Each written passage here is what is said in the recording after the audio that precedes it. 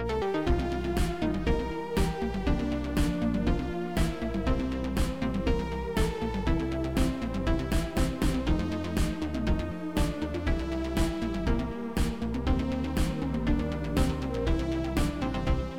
everybody and welcome back to an inter-season episode of Sequelizers. I am your host, as always, Jack Chambers, and joining me, also as always, it's Matt Stockton. The Sequelizers has always been celebrated for its excellence. There is a California Sequelizers by Paul Masson, inspired by that same podcast excellence. It's recorded in the living room, and like the Sequelizers, it's recorded on leather. Paul Masson's superb sound shouldn't be too surprising. This podcast doesn't come from Sequelizers, but it's created by a man who did. Paul Masson. Paul Masson to some, Jack Chambers to others. I wonder if anyone is going to get that reference. Nope. Because I wouldn't, and if we weren't talking about the thing we're talking about this week. That is spectacular, Matthew. And speaking of spectacular, also joining us, it's Tim Matum. That's tomorrow, and that is it for us today, and we'll leave you with a... I can't do it. We'll sequelize it live. We'll sequelize it live! Fuck it! Sequelize it live! I'll write it and we'll sequelize it live! Fucking thing sucks!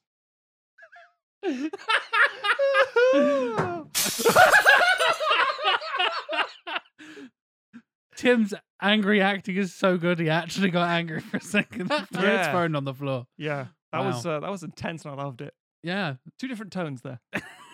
Good luck figuring out what this fucking episode's about. Yeah. Well, this episode, fortunately, because that might involve some editing there for you, Matthew, since you're editing this episode, is all about bloopers and outtakes. Wah, wah. Wah, wah, indeed. And it was, in fact, a pick by one of our executive producers on Patreon, because we wouldn't choose to do this topic by ourselves. This is going to be a mental episode. Usually our inter-season stuff has like a pretty clear structure. We'll go through a thing and then we'll have some picks in the second half and all this kind of stuff. Structure, logic, we'll form. do a little bit of that, but I feel like this episode is going to be a bit more loosey-goosey. We'll go through the history. We'll talk about bloopers and outtakes throughout cinematic history and pick out some favourites, some highlights and all that kind of stuff. But before we get to that, I just mentioned our executive producers on Patreon. And if you'd like to join them, you can go to patreon.com/sequelizers and you get ad-free and early access to all the episodes. You get exclusive merch. You get discounts on merch. You get a shout out if you do become an executive producer, just like these fine folks have. I need to take a breath. Oh. I'm really tempted. Editing Matt, hi. Really Leave them tempted all to in? leave all the bloopers in. That's pretty funny. That sounds including this. Yeah, especially this. Yeah. Just because part of me is like, this shows you how much the show is edited. Yeah. But also, I don't want to do that because our editing is usually monstrous. Like, fuck it. Oh, I can't. Okay, let's go again. And then I'll burp. Be lots of you burping, basically. We'll see. We'll see what happens. Maybe this is the inter-season episode that does get outtakes. To give you extra work there, Matthew. No. Oh, no. Oh, no. Josh Van der Sluis. Holy mackerel, my play opens, I have my fingerprints taken, my hand asked and married, the things has happened to... Son of a... What's wrong? Josh Miles. Action! Oh, I mean, quiet. Jonathan Firth Clark. Anything goes wrong, you bust in there and act like you out LAP, la. He cannot speak English. Michael Belcher. What's your favorite fan grind? Kungro? Colin Thompson. Now listen, I'm paying you to get that fruit moving. Forget about Rosario. God damn it, I'm sorry. Philip Morgan. Thanks for coming all the way to Baghdad to go to the hospital. It's cheaper here. It's cheaper. Yeah. They have good doctors.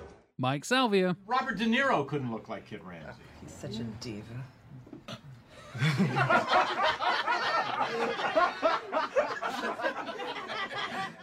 James McDowell.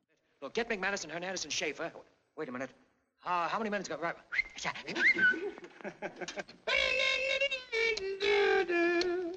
God damn. And the man who has picked this very interesting topic for us this week, Xenos. Your Honor, I object. You would! Overactor! Shut up!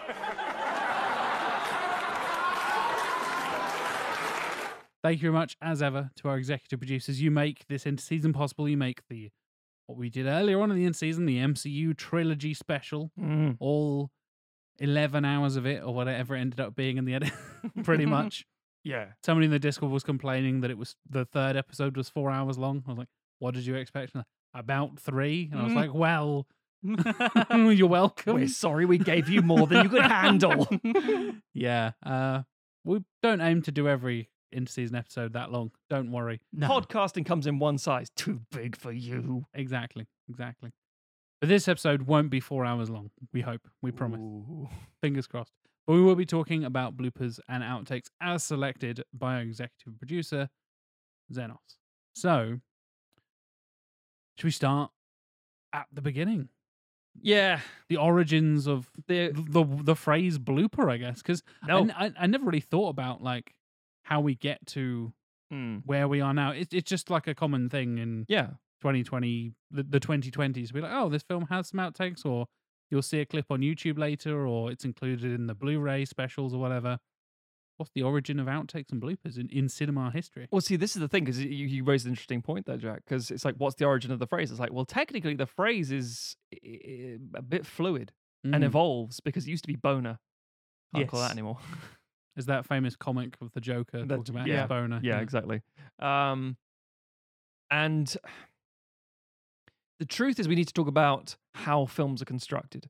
And this is going to sound probably a little bit, like... a little bit dry to start the episode of like, oh, the wacky things that go wrong. Yeah. Now, let's talk about the editing process. Yeah, some technical nonsense. Yeah. Yeah. So effectively speaking, a scene of a conversation between three people such as ourselves can be done in one of two ways. Arguably set up one camera shoot and you shoot the whole thing like it's a theatre production and it's just like go and then shoot it again, go. Or you would do multiple cameras, more like a TV style sitcom sort of thing, focusing on different individuals, etc., etc., etc.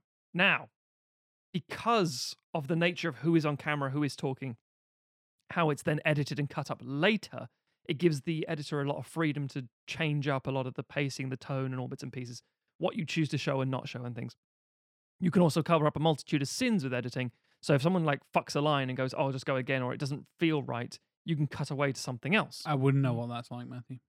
Neither would I, Jack. Every take is perfect. Now, having said all that,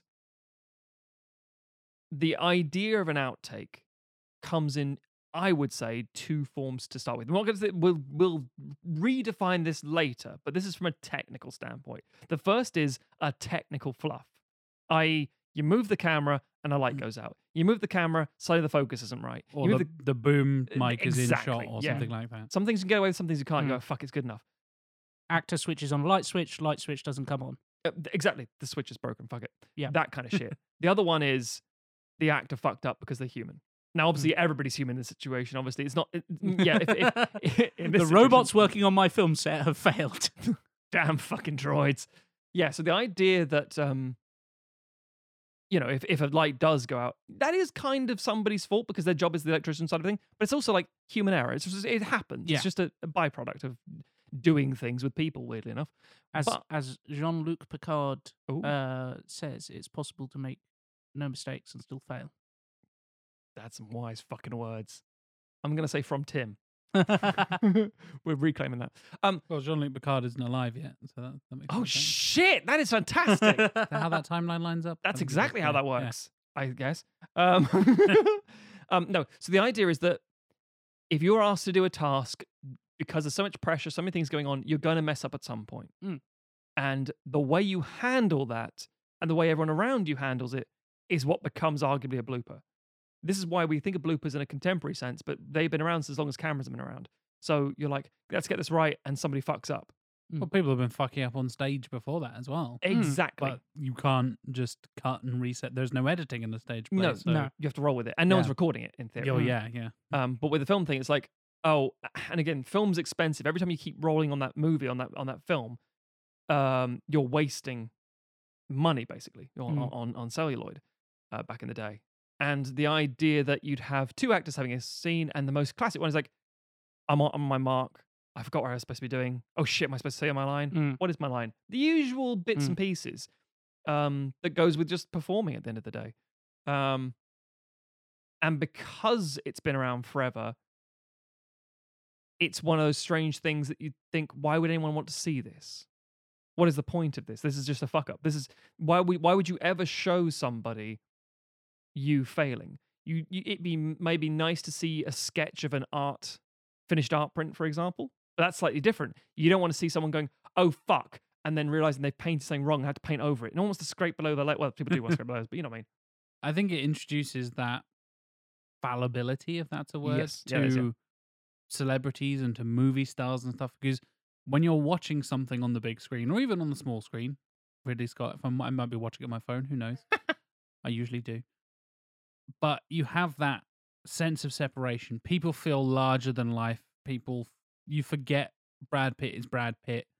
He's absorbed in this character, in this fictional world, whatever it is.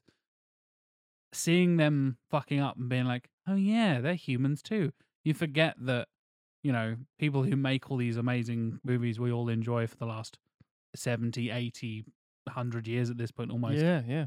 That they have families and they go to the toilet and they need to have lunch and all this kind of you kind of remember like, oh yeah, they're not just celebrity doesn't mean they're not human. They have this thing and like they do make mistakes. Not everyone's completely infallible. And there's just this perfect, as you said, Matt, like there's not this perfect take the whole time. It's almost quite refreshing to see that because you see how seriously some people really take acting and like famous ones. We'll get onto the examples later on, but yeah. the one that isn't technically a blooper but an outtake is the Christian Bale Terminator Salvation. The breakdown. Da, in the background. Good for you. Yeah. That thing. You see how intense these moments are. Like that's his spoiler alert for a 10-year-old movie at this point. Fuck Terminator Salvation. Fuck Terminator Salvation. It's where he gets his like heart ripped out and stuff, and it's a really like big emotional death scene thing. Mm-hmm. You can kind of understand why emotions are running high, and you can see why people are fucking up and stuff like that. Yeah, to take people out of real emotions they have to draw on to do those scenes and act and be believable on screen. To actually see people kind of break and crack and like the stuff they do on Saturday Night Live, for example, there's always one of them like cracking up, corpsing. Yeah, corpsing in the background. Jimmy Fallon was particularly famous for doing fucking Fallon, particularly famous for doing that in the background and just staring at the camera. This is live, so tough. But if you're doing that in a movie, sometimes you keep it in, sometimes you edit it out, you play around with it. I think it's a really interesting kind of thing I kind of took for granted, to be honest. I hadn't really thought about in any sort of depth until we were kind of going to talk about it on the show. Because it's a thing you're not supposed to see. It's how the sausage is made. Yeah, that's true. And because it's how the sausage is made, you're like, meh. It breaks your immersion as well. Yes. If it's a mistake that is left in the movie, then to a certain degree, and you notice it, then it breaks the spell of the fiction that you are watching.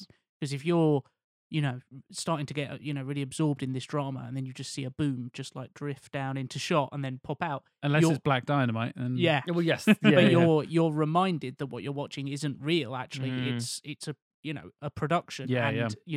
Someone had to stand there and say that line over and over again, as a stand-in while, Denzel Washington, got his shots done, and then the camera got turned around and it was someone else talking to him, kind of thing. And there's definitely I find that actors give other actors a lot of lenience in terms of we talk about Christian Bale having a meltdown because someone was fucking around the back of his set as the lighting guy or AD, whatever it was, I can't remember.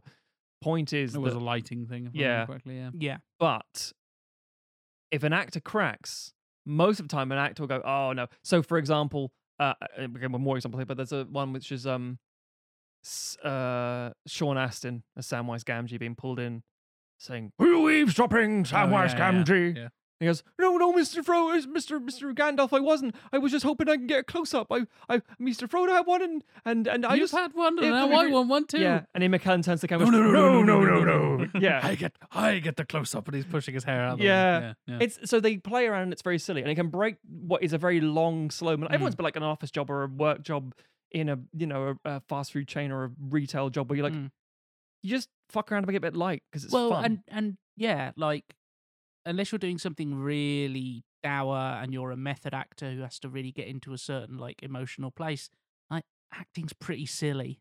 It is like, and especially like depending on what you're shooting, it can obviously there are some situations if you're doing a lot of like stunt work, then you're really focusing and you're Yeah, intense, or depending on how you're shooting stuff, you know, if you've got a director who likes to shoot long takes, by which I don't mean the camera is, you know, one of these famous Warner shots, but like they like the actors to know a bunch of the dialogue and they plump the camera down in one place and it's like, okay, we're going to do this whole conversation and I'm just going to get one take of you doing your thing. It's like, okay, well, I've got a lot to memorize here. The camera's on me the whole time. I've got to stay in this thing. Yes.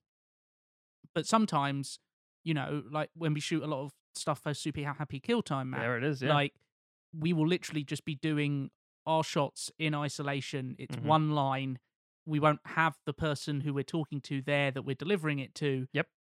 So you're doing all these things in isolation and, you know, it can feel very silly because you're just like, okay, right, get into the moment. Not without me, you're not. Okay, I'm going to try that again. Not without me, you're not. And, you know, it's just a very silly, artificial situation. And so it's natural that either you're going to make a mistake because it's so artificial, or you're just going to be like, this is silly. Let's have a goof around. There are, I mean, and this is the thing. It lends itself to the atmosphere of comedy more sometimes. We'll come back to this later. But sometimes to break up a very dour, dramatic role, you kind of need that break of levity every now and again. The actors sometimes don't like it because they want to get the headspace, as you say. And other actors breaking and corpsing fucks off other actors. Like, I need to be in this headspace, and you are ruining it by farting around. You need to focus. You've got to be able to know the tone of the set and the mood and everything. Because it's not even necessarily the film itself that you're doing or the production of a story. It's, as you say, the tone of the set, the people there, and how the atmosphere is. Yeah, I think and if you're at the end of a night shoot and everybody's fucking tired and they're all working overtime and you're there going like, I'm gonna do a little dance and a song in front of the camera. People aren't going back home to see their families, or you know that they've got a 6 a.m. start and you're working until 1 or whatever. Yeah, and you're the one fucking it up and just slowing the whole process down. Yeah, see, there's a thing where people fuck up and ruin things by mistake. Where you're like, oh, I just realized I've buggered this now because I can't get the.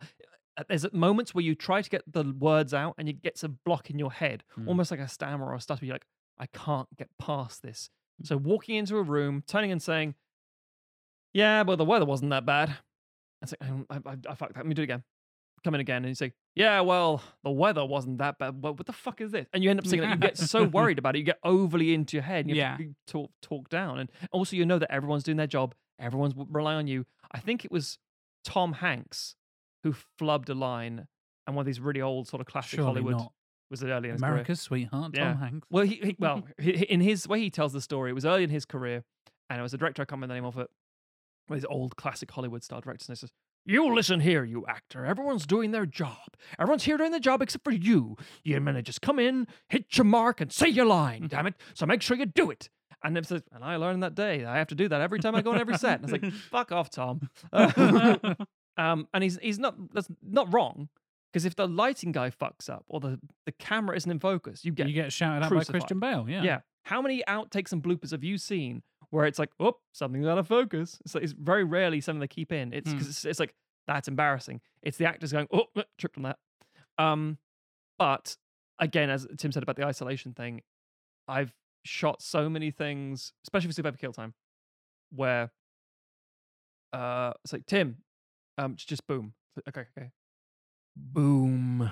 Can you more roll on the end of that? Yeah. Boom. One more time, just because they want to make sure the audio's right now. Boom. Boom. Sorry. Hang on. Boom. And we'll start laughing. Boobies. Yeah. The best Super Happy Kill Time outtake is one that nobody understands. It's such an in-joke with the cast that every new member of the cast ends up learning it by accident when they hang out with the older members of the cast or the veteran cast, which is, please, I put my trousers on. It means nothing out of context. And yet, we're in a room of 8 very, very, very childish actors. And myself and my wife and I think another set person or something as well. And one of the cast, Ben Allen, had to say, please, I put my trousers on one leg at a time, just like everybody else. Ben couldn't say that. So he would go, please, I put my trousers on. and would stop every time and go, I can't remember the line. And everyone would literally imitate him going, please, please, I put my trousers. Every time we see Ben again, I put my trousers on. We would sink into this spiral. But again, it's a thing that's shared on set that is a nice thing, sort of bonding. And if we share it with the audience, if we choose to share it with the audience, which we'll get to in a second, that becomes a relatable thing. That Brings becomes them in the inner circle, exactly, right? exactly. Yeah, so we kind of started out talking about the history about it We and did. how bloopers have essentially always existed. And in fact, there are now accessible because there are these kind of like Warner Brothers archives and stuff where you can go back and you can see Cary Grant fucking up lines and, you know, Olivia de Havilland going, damn, damn, damn, and stuff like that. Saying, Jesus Christ, son of a bitch. Yeah. Which again, back then would have been hell of a scandalous. Yes. But those were never really accessible to the public. They were something that they were either literally on the cutting room floor and incinerated, or they were kept as part of an archival, you know, process kind of Yeah, thing. because at the end of the day, they're also a source of embarrassment for actors. Like blackmail material. Yeah, exactly. You can't act, Bogart. Yeah. Yes, I can. I'm a great actor. I love acting. I was like, you couldn't get this sentence out, could you? It's a simple sentence. All right, fuck you. But the term, the idea of outtakes and bloopers existed. It kind of, obviously there was plays and stuff like that where people would screw up. But like one of the first places it emerged from was from radio, because obviously you'd have, it's a very similar in certain ways, people reading from scripts and stuff, and occasionally they're going to mess up. Mm-hmm. Usually it's live, but as recording technology kind of developed and stuff like that. Welcome to podcasting. And in fact, the term blooper came from a US television producer in the 1950s called Kermit Schaefer. And he actually put out a series of records called Pardon My Blooper, which were both real bloopers from TV and from radio, and also recreated after the fact. Yeah. Which is kind of weird to think about. And yet, as we get to later, we did that again in the early 2000s and late 90s. Yeah. Weird. And so these became this very popular long-running series of records that people would buy just to listen to people, you know, the newsreader fucking up, or a person pretending to be the newsreader fucking up. There's always something amusing about just seeing a production of a game show or something, and someone you're expecting. I mean, if you think about British comedy as well in the 60s, being things like Open All Hours and Only Fools and Horses, and that's not 60s, but you know what I mean, sorry, Dad's Army is what I'm thinking of, sorry, and On the Buses and those sort of things. It's usually a person in a position of power or prominence who's a bit up their own arsehole, who effectively isn't very good at their job, and seeing them taken down a peg. Yeah, I mean, there was a whole British, like a BBC radio long-running comedy program called I'm Sorry, I'll Read That Again. Yes. Which was taken from the phrase that newsreaders used to say when they fucked up reading something. Because obviously that's all done live, and, you know, they just have to be very serious. They can't gawk at the camera and go like, whoa. Yeah. Do a little dance. Yeah, sorry, fuck that. Anyway, 12 children were killed in it. Yeah. Yeah, no, you're entirely correct. And then I think that similar mindset of, oh, I'm familiar with this game show host. They're always on. They're always happy. Yeah. Or this newsreader is always a dour, miserable bastard, and then like cracking a smile and going, yeah, screw that one. It's as I say, it's relatable. It makes them identifiable as human, and you go, ah. Sometimes you don't want that. Sometimes you want that sheen to stay there. But yeah. Oddly enough, newsreader bloopers have become really popular on the internet recently as well. Yeah. People, the grape stomping lady is a classic. Classic. I don't think I know that one. Oh, come on, Matthew. I don't know. Do I? Really? Maybe. She makes all these weird noises. Oh. So they cut to a news report, like an on-field reporter. Yeah. Yeah, it's like an American, like, local news type local thing. news. Okay. And we've got Janet over here, and she's stomping on some grapes at the local vineyard. Take it away, Janet. And she's like, oh, great, yeah, I'm just going to climb into this big tub. And she's standing, like, on this big bench thing mounted. She's, like, 4 or 5 feet in the air, and then a big tub of grapes. And she's jumping up and down, and she falls flat on her face, like 6 feet out of this tub. And he starts going,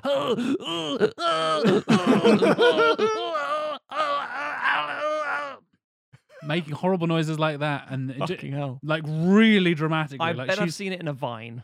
Yeah, it Okay. went around the vine, and it just cuts back, and they're like, "Oh, I hope Janet's all right. Well, here is Dave with the weather," and it's like, Yeah. "Oh God, Yeah. Janet might be dead." Have you ever seen the one which was?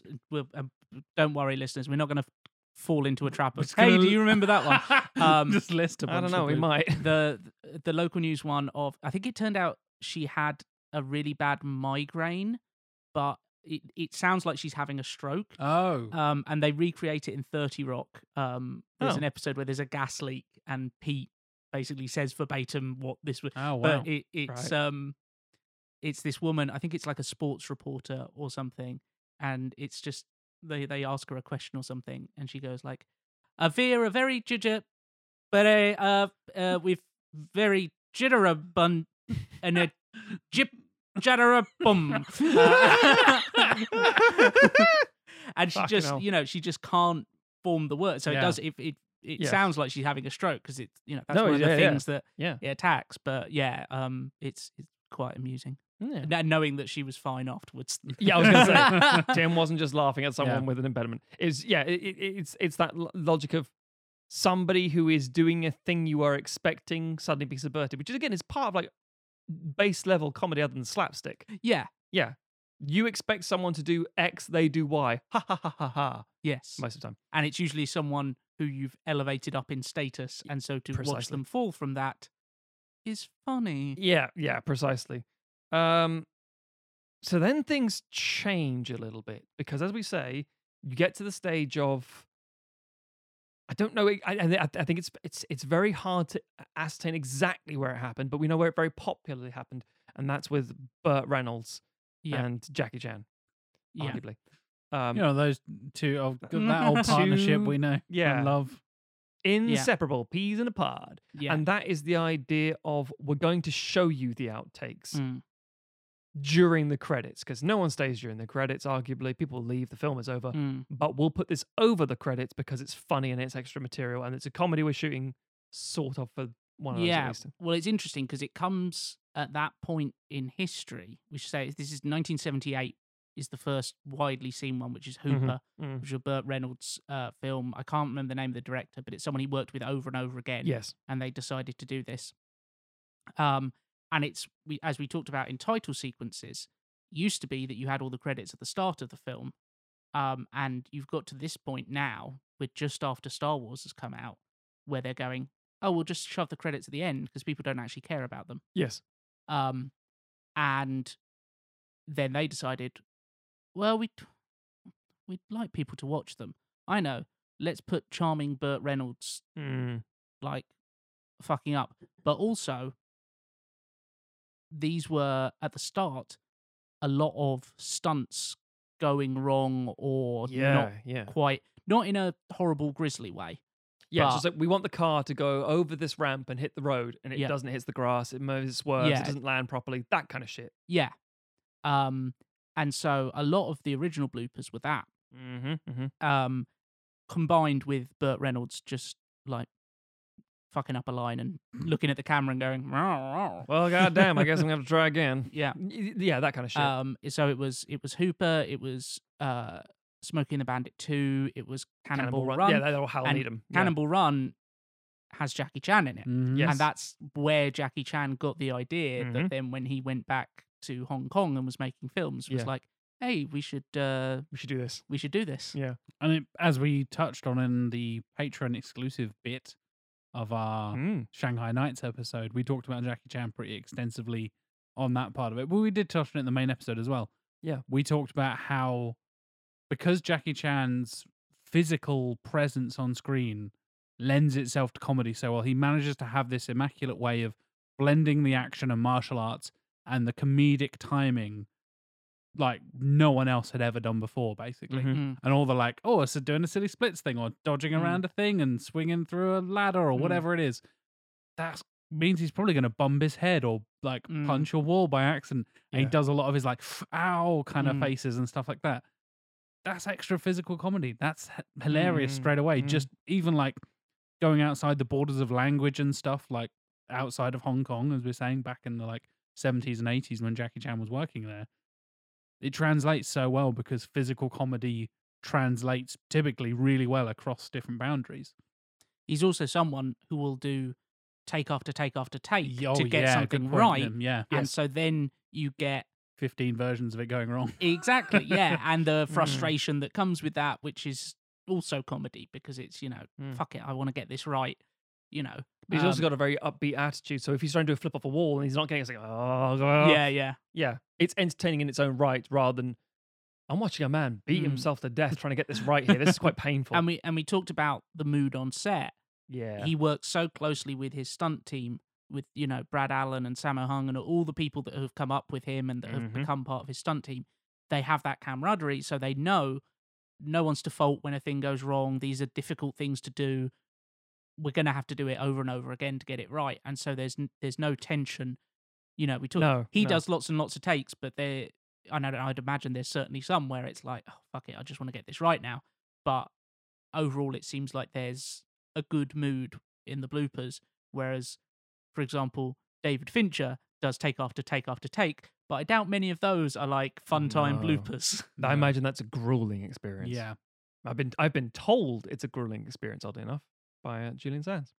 He was explaining how he was working on The Girl with the Dragon Tattoo and how the whole scene would go through and everyone would like, that was a good take. And Fincher would walk over and just pull a small amount of lint off of one of the costumes and go again. And it's almost like the Kubrickian style. I'm going to go fucking insane. Or Josh Pence, who was whose face was removed in place with Armie Hammer. Oh, yeah, of course. And it's one of the scenes where they're eating burgers and it's like him having to consume these really hefty burgers. And he said, have you ever tried to eat a burger for 5 hours? Your jaw loses all sensation. And then knowing in the back of his head he's going to be replaced anyway. It's just crazy. But that selling of it, that idea of like, let's just put it on there, becomes a slowly growing trend. It's not like everyone starts doing it. No. It's not an immediate thing. And it very much seems to be at the end of comedies. Almost guaranteed. It makes sense, right? Again, you want people Again, to the mood would be lighter on set. You would assume you don't want to be doing something like a Fincher or a Kubrick where everything is deadly serious and it's a really important emotional or significant moment in the movie and it's going to be this big grand masterpiece, and then somebody cracks a smile and it's like, fuck's sake.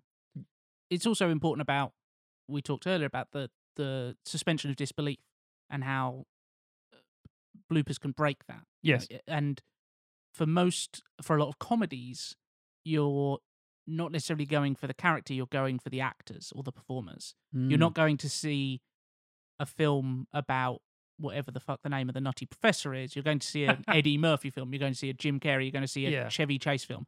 And you've seen this film, Will Ferrell plays a guy who goes to prison. Oh, wow. Yeah. It's like, I don't care about the prison, but it's Will Ferrell's doing a thing, has a chance to do a thing I haven't seen before. Great. Yeah. Yeah. So the fact that we're seeing them break that line between the character and the actor doesn't matter as much because we're already aware that, oh, it's just Will Ferrell. Yeah, the circumstance situation is so ridiculous. Yeah. Whereas, to see it, I don't know, Gary Oldman break character as Churchill, it would be it's a different tone. Yeah, there are so many examples of times where you think this is a weird double standard. So, for example, The Shining. There's a lot of footage from The Shining where you've got Jack Nicholson, and he is having a fucking whale of a time being Jack Nicholson. And Jack's gonna be Jack. Jack's gonna be Jack, and he's revving himself up, and he's getting revelly, and he's like, okay. And then he'll ape to the camera, and he'll I think it was Kubrick's daughter was recording a lot of behind the scenes stuff, and like, hello, and he just do a load of silly shit because he's playing around, he's getting into the character. Shelley Duvall, however, who's having one of the worst fucking times of her life, and literally slowly pulling her own hair out. Abused, yeah. It's like she's not having an enjoy, but she sees Jack having a great time, and she still feels more on the outside because of it. And so, all bits and pieces. Now, things dramatically change in the late 90s with the advent of Laserdisc, and more importantly, DVD, because things started as Laserdisc because it was the idea we can put this huge, giant vinyl discs, which weren't only vinyl, obviously like a huge disc, obviously like a CD, but vinyl sized, and you could put a whole movie on there. It's like, this is the future of the industry. My God, it's fantastic. Yeah. If only they were small. Oh, they can be smaller. Or fuck these things in a bit. Yeah. What, I need 4 of them. Fuck that. It would be cheaper and smaller? Fuck this. Yeah, fuck that shit. So I remember I listened to the Frighteners commentary on the DVD. Hello and welcome to this laser disc extra. Ha! Fuck you, Jackson. You're wrong. DVD now, bitch. You moron! You utter wanker, Jackson. Shows what you know, you Lord of the Rings loving piece of shit. Anyway, so the idea that you were like, we have the space to have really clear, beautiful, wonderful, high quality imagery and sound on this disc. Great. We also could put other stuff on there. What do you mean? Now, certain VHSs had interviews. Animated menus. Oh, that's going to take a lot of nothing.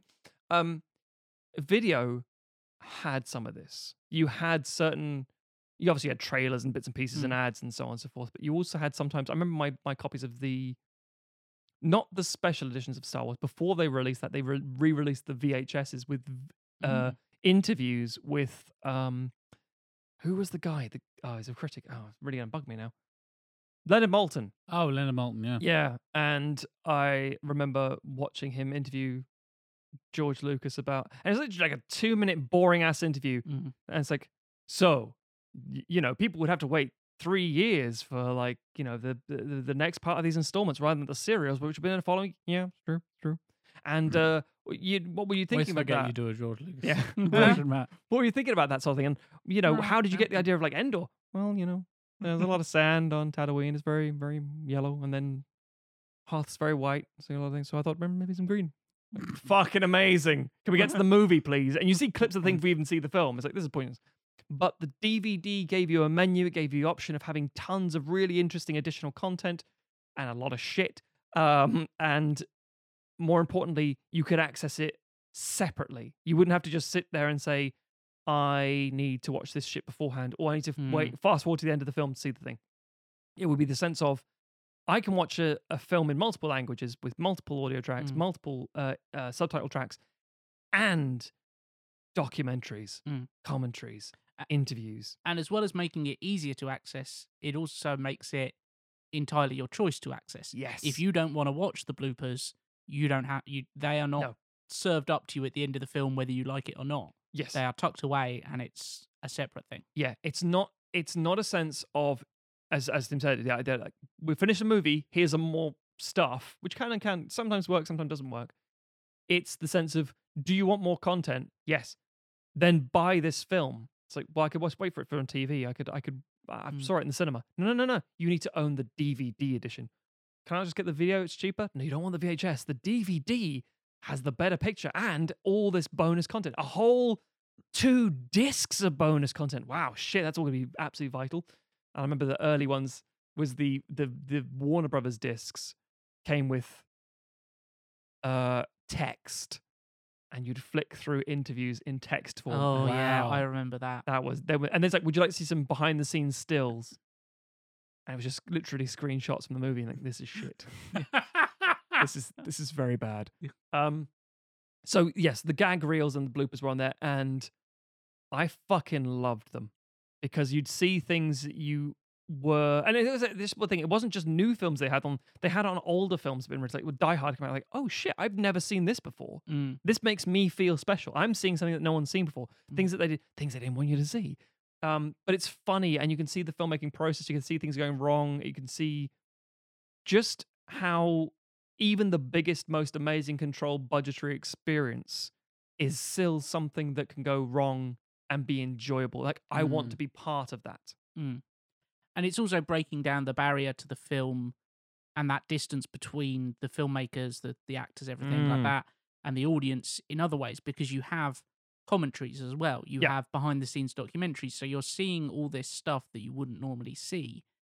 And so it just kind of makes sense to include bloopers and outtakes with that. Yeah. It's all demystifying it to a certain extent. And kind of the parasocial relationship in a way.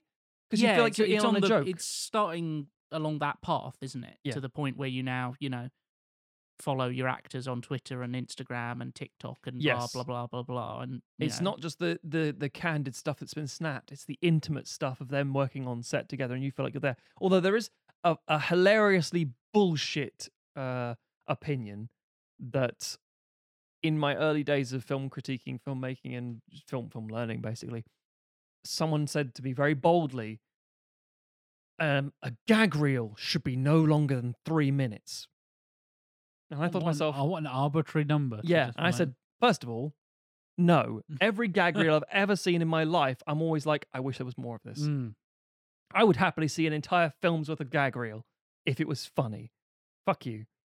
And the second response was, never show anybody who isn't one of the main actors in a gag reel, because nobody cares. I'm like, if it's funny, then it doesn't matter. Yeah. It's like, I'm just gonna say, who's this? It's like, who gives a shit?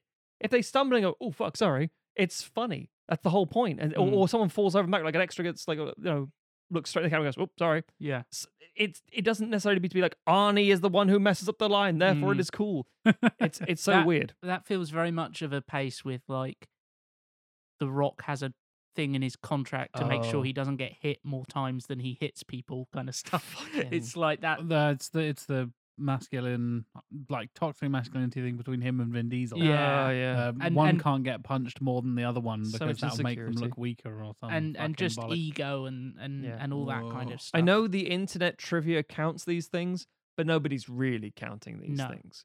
But yeah, so the idea of having access to all this stuff, feeling like it's a big thing, and it became a sellable item. It became a thing like that's a reason to buy the DVD. I remember the special features becoming such a big deal back in the day. Yeah. And I think this is more of a TV thing, but I think it harks back to that thing of like never show anyone who's not part of the main cast. Yeah. Which is the sense that I get, and this could be me pulling it out my arse, but I definitely remember certain gag reels for TV shows where it was very clear that they showed them at the wrap party for the season. Yes. Like that yes, was originally what they'd been made for, was Right, to yeah. show to the cast and crew, and then they were like, well, we've made this thing, let's bung it on the DVD as well. Mhm.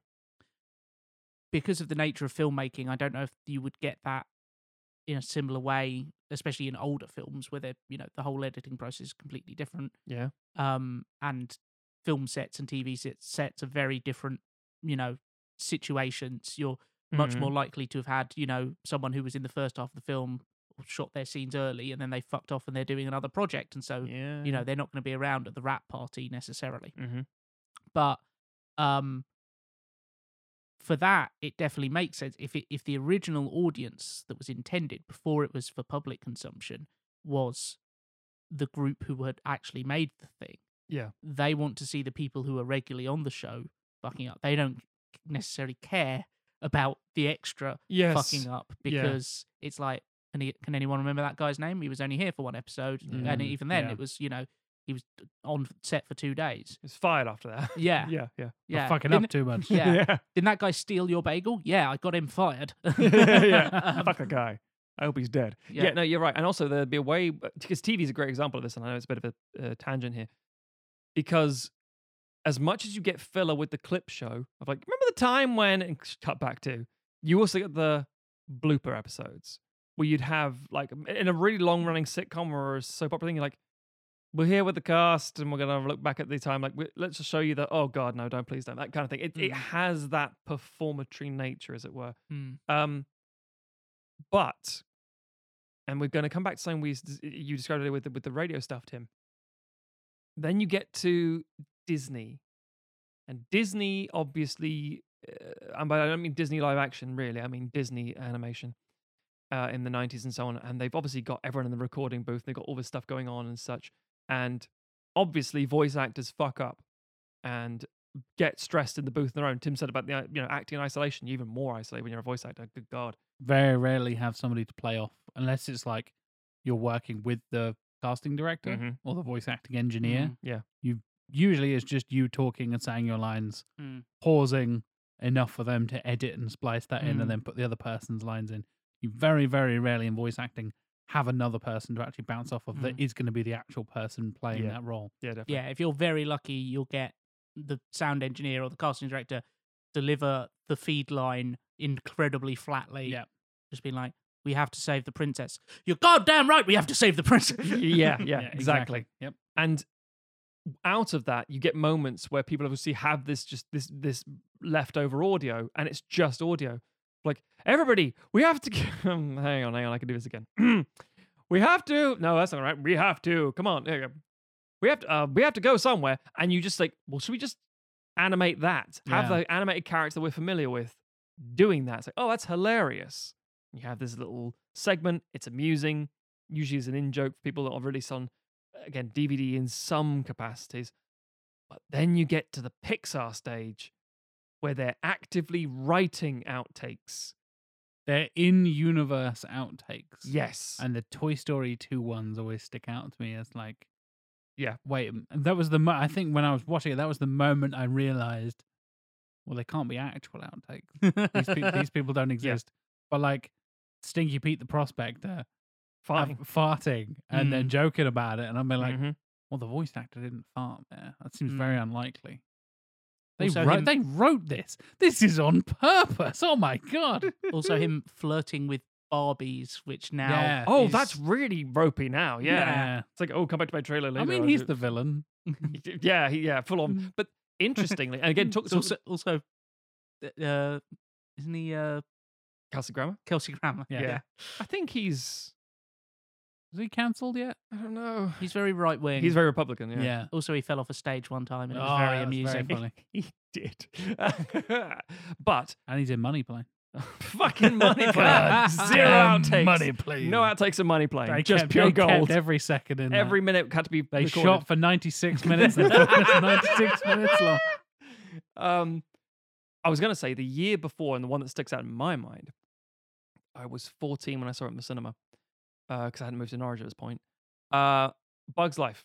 Oh, And yes, speaking of course. evil pieces of shit, Kevin Kevin Spacey. Spacey. Yeah. So everyone's played this thing of Richard Kind going, I'm sorry, we're going to have to go again. I've got the line wrong. And it's very much like they're making a movie. Mm.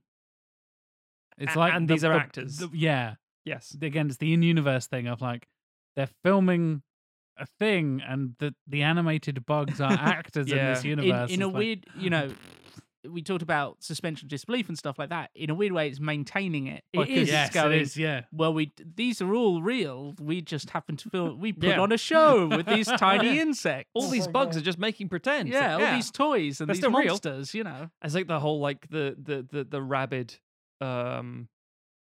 a grasshopper like I'm sorry, I'm not feeling. Let me go for an update. Yeah. scary, Oh, I made a bit of foam, maybe. Yeah. That shit is like, and then again, classically, the one who seems to be the biggest asshole in all of it, Kevin fucking Spacey. What a surprise. Yeah. So it's a really strange one because it is And those life imitating art, imitating life. yeah, Yeah. and those only work because audiences are now so familiar with Exactly. the idea of a blooper reel. Yeah. You couldn't dive straight into that in-universe animated Blu-ray. We'll be like, what the fuck is this? Yeah. I don't know what you're pulling here, but it doesn't make any sense. Yeah. So you get this stage of like, we'll just keep going with it. And it works really well for Pixar. It works exceptionally well. And then something changes. And I think it's probably about 2009 or 10. Mm. And I think it's YouTube. Well, just before we jump into Oh, that, sorry, motivate you. because there's a different type of Pixar outtake, which they see. I think, who knows what the internal politics of it is, because I feel like they only did those deliberately made outtakes, Yes. so to speak, for a little while. But then you also got stuff, and I think maybe they mixed the two at certain points. I can't remember for certain. But there were definitely versions where you would get, in stuff like Brave and The Incredibles, actual computing errors where it would show, yeah. like, because, for example, with Incredibles, they were modeling human hair for the first time in very unique And it ways. just went, And they would just have bits where the simulation went wrong and the computing or the animation fucked up. And you just have, Violet stood there, but every single strand of her hair was stuck out at There's one of a them- straight angle. Yeah, there's like a T-pose of a character, Yes. which is the video game like default Yes. Yeah. stature for those of you who don't know. And that asset has just not loaded in properly, so it's just floating past. Yeah. It was, I think it might be Frozone, and it's the "Where's my super suit?" scene, and he's just frozen there, like holding his arms out, no lip movement, no nothing, just Gliding floating by- through. just gliding Yeah. past, Like a yeah, doll. Exactly. Yeah. Yeah, which again, that is a true glimpse behind the scenes. Yes. of something you would never normally How many see. times did you render this for it to actually run properly? And like, Yeah. This is what I was saying earlier. When do you see a thing about them going out of focus or something like that? You don't, unless it's an animation, in which case you control everything. And it's like, this is a fuck up, but it's funny enough. We want to keep it in. Yeah. Yeah, entirely. And again, it feels like you're seeing a private joke there, except it's not something that happens from a set. It's something that would then get, the animator who's working on that bit would be like, that's pretty fucking stupid. Render it anyway, and then send it around the office as a joke. That's kind exactly of it, thing. yeah. Or get people to crowd around his desk and go, look at what fucking Frozo's doing. And that happens in video games all the time, except when that happens, it usually breaks the game for you. But they do often get memeified as well. Like the famous one from Assassin's Creed a few years ago. All teeth and eyes.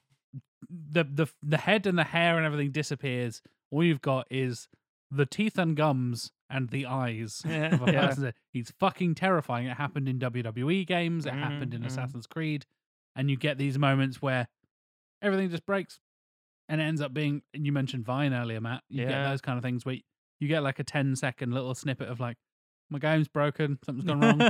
And then Cyberpunk 2077 happened. Oh, fucking hell. Dildos everywhere. Yes. What happens if everyone has a dildo in their pocket? Oh, the game breaks and it's covered in dildos.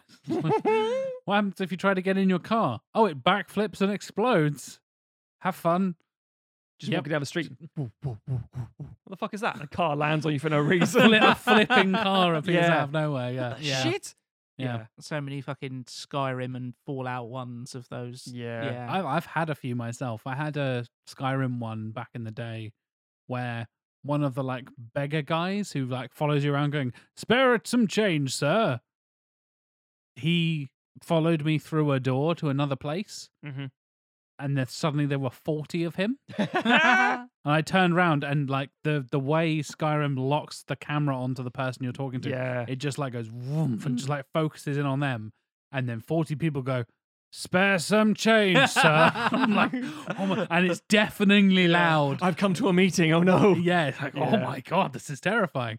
But you get that in animation studios as well because you're running that similar like 3D, as you mentioned, simulation plus physics simulation plus hair simulation plus this plus that, rendering all of that on top of each other and just hoping that it fucking works how it's supposed to because a different team was worked on this and a different guy did this and this lady did this thing and then hopefully the lip flaps all sync up with the voice actors and we just press render and see what happens. Like when we're going to be here for like 3 days while this renders, but oh no, the hair's broken. It's fucked. It's fucked. Save it in a separate file because it's funny. Yeah. And also, Inception, The Matrix, all of them, and Ready Player One. That's how you do a glitch. That's what that is. Not like, oh, a building folds over. That's kind of boring. Yeah. I mean, I still like those films, but you know what I mean. Cat repeats. It's like, no, the cat should clip through the wall. Yes. And then reappear 40 foot tall. Yes. And then say, Mr. Anderson. You're like, oh, fuck. You replace Hugo Weaving with a cat. But the thing is, and this is circling back around to Matt's mention of YouTube. Yes. Those things have now become so, not only does everyone recognize them from video games, but they get distributed and repeated on YouTube and Vine and TikTok to the point now where there are some brilliant videos out there of groups of people imitating Skyrim NPCs. I've seen some great ones of that. And they're so funny because everyone recognizes that shorthand of both how it is in game, but also when it fucks up and the person just like says the same thing over and over again. Or people going walking into walls and just walking in the corner forever. It's effectively the same as the Pixar style. We're going to recreate something that is effectively broken. Yeah. Why? Because it's funny to us. Yeah. And it's probably funny to you too. Yeah. So there's an interesting point here because with YouTube and stream platforms coming up and the physical market kind of bottoming out, but still present because of people like me buying all Blu-rays and stuff. But the idea is it becomes more about the niche who are like a collector's niche. So, for example, a Blu-ray gets distributed now and it doesn't have... I mean, I'm always fascinated that the Marvel Cinematic Universe Blu-rays have so few extra features on them. They're all single disc. They're all very straightforward. I'm like, really? You put so much effort into the visual effects, the making of the film, the costuming, the production, the comic side of things. I mean, I've got a DVD of like Ghost Rider, the first one, which has so much content on it about the comics, the history of the characters, Mm. where they could have gone with it, interviews, ideas, tests, sketches. It's like, where's all this shit? Mm. And it was just sort of faded away. And then you had to get only on like special editions of like, oh, we're going to re-release a 10th anniversary edition or what the fuck ever to make you buy it again, basically. Now finally give you the stuff. However, with the surge of streaming platforms, you're just selling someone like with television, you're selling them the film itself, just that content and solely that content. You are renting it out to them for a while because Paramount, at this point in time, do not have a streaming network. Disney don't have a streaming network. We're going to use you, Amazon and Netflix, and go both bid amongst each other, and one gets the highest bid, gets it for a short period of time. Then we'll see if someone else wants to take the contract. Simple as that, problem solved. Then, of course, all the studios are like, this is good money. I want this. Paramount Plus, Disney Plus, HBO Max, all these bits and pieces start to come out. And it's like, come to watch things on Disney Plus. I like Disney films. I like Marvel and Star Wars, I guess, but I've seen those movies. Shit, what else have we got in here? Oh. If you come to us, we'll show you recaps and things about what's happened. Sure. And interviews. Okay. And like an hour-long documentary about Black Widow and stuff. I was like, okay, interesting. All right, yeah. Some of that documentary stuff is really interesting as well. It It's is. actually really well produced and The stuff. Frozen 2 one is fucking amazing. I remember you recommending that to me. I was like, yeah. come on, Matt. Like, I watched Frozen 2. It was fine. Same as the first one. It's fine.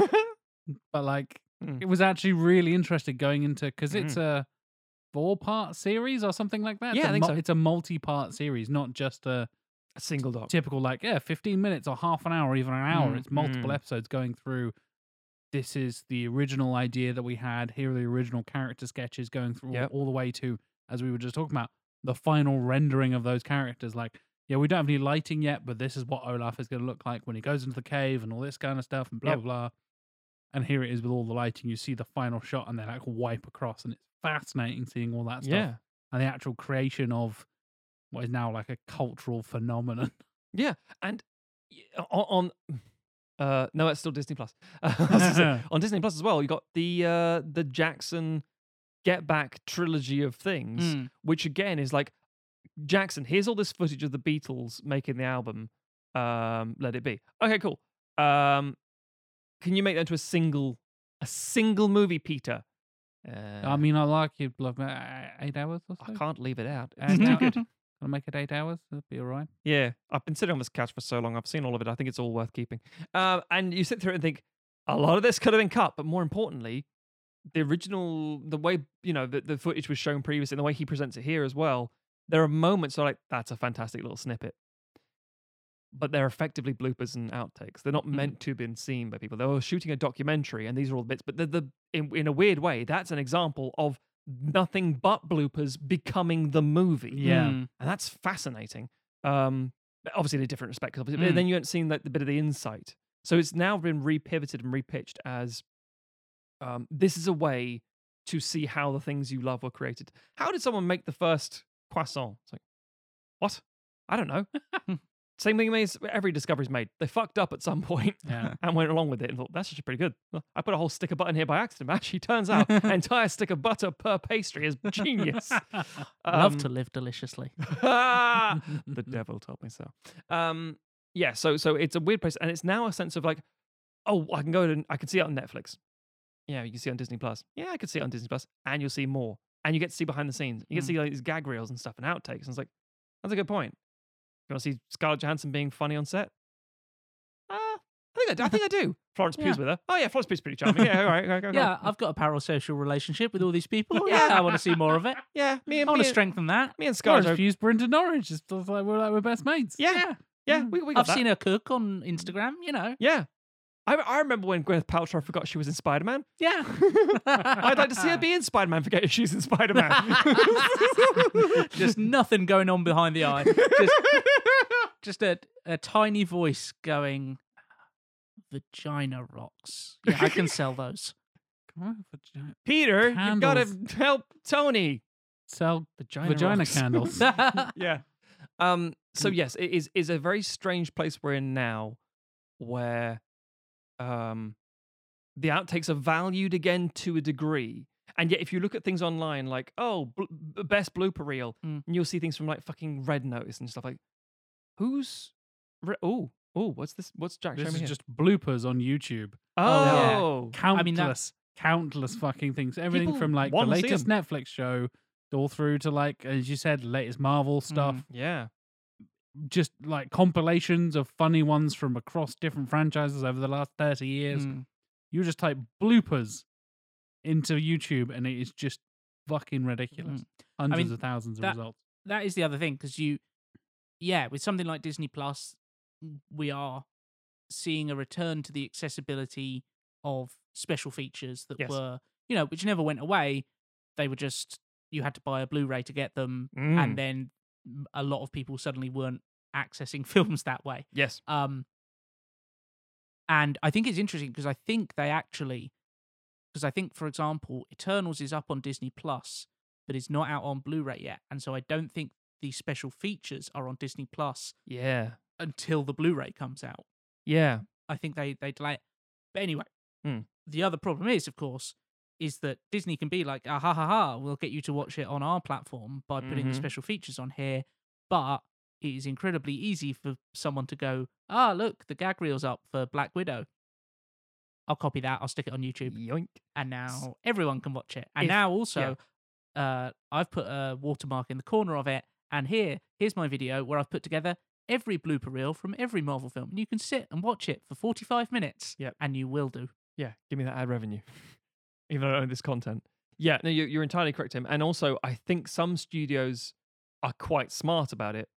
When they're about to promote the release of it on streaming or home media, wherever it's going to be, they will release the outtakes Oh, on yes, YouTube. they will put it up themselves because they know Yes. if they don't, some other fucker's will. going to do it. Yeah, and so it's just an ad for them. It's like, this is another way to market it, because people watch a trailer, yeah, sure. People watch an announcement of things. And if you're like me and you're like, following the Eureka or Arrow YouTube channels, or all the anime YouTube channels, like we've got this exclusive new edition, a first print of this sort of thing. It's been cleaned up. It's gonna be, it hasn't been seen in decades. Yada yada yada. Like, oh, that's a cool nerdy thing. I like the trailer for it. It's like, what's gonna be the features? What's going to talk about? There's a booklet with it. Whatever. All that academic shit I like. But you're gonna say, like, do you want to watch Kung Fu Panda 3? It's just come out on Blu-ray. Yeah, I probably will. I'll get around to it at some point. Whereas if you say, like, here's Poe being a fucking weirdo. Hey, fantastic. I'll watch that. I mean, it's a marketing tool at the end of the day, rather than just an afterthought. It's like, we can utilize this, we can sell this. And yeah, I genuinely find it fascinating, because as a filmmaker myself, it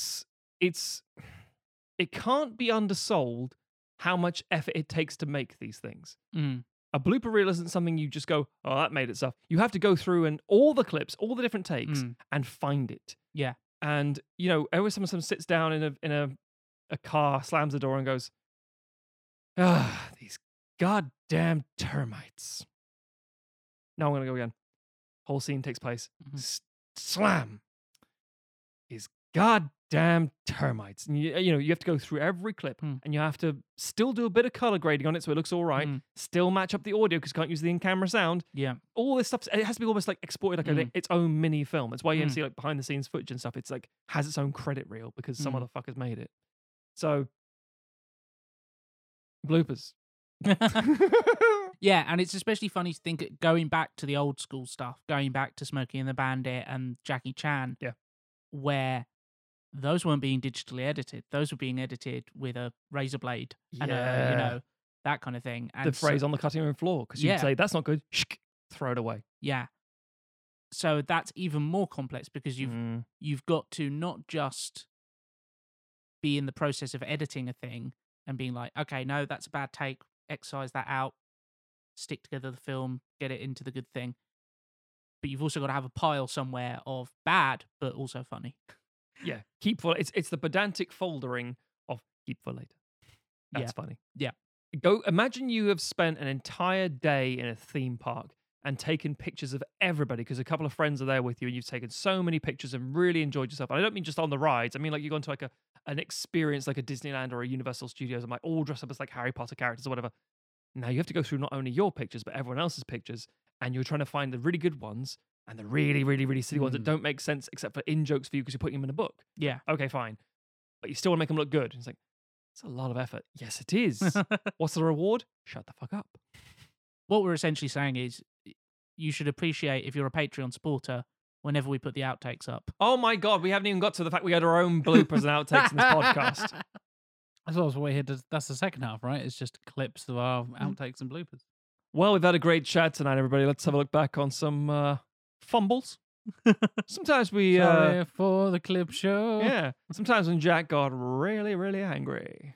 I thought you were going to say Randy, but angry is more accurate. Nope. Tim got really randy, Jack got really angry, and Matt got really, really Racist. tired. Whoa! Matt spoke too quickly. Jack shouted and got angry. Tim got horny. Welcome to Sequelizers. It's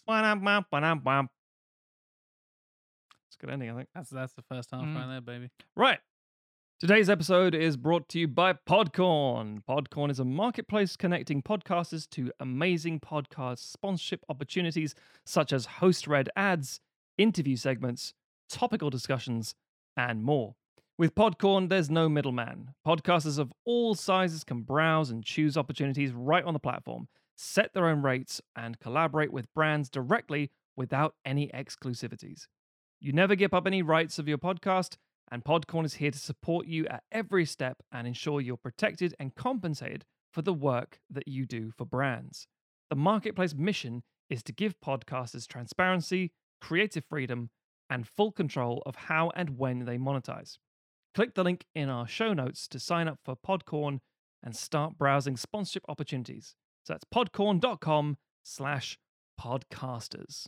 I know we do have some podcasters in our listenership as well. So We do. definitely relevant for you guys if you want to go and branch out and expand your advertising opportunities on your shows. Make some money off of what you do. Exactly. Yeah. We're also sponsored by Audible.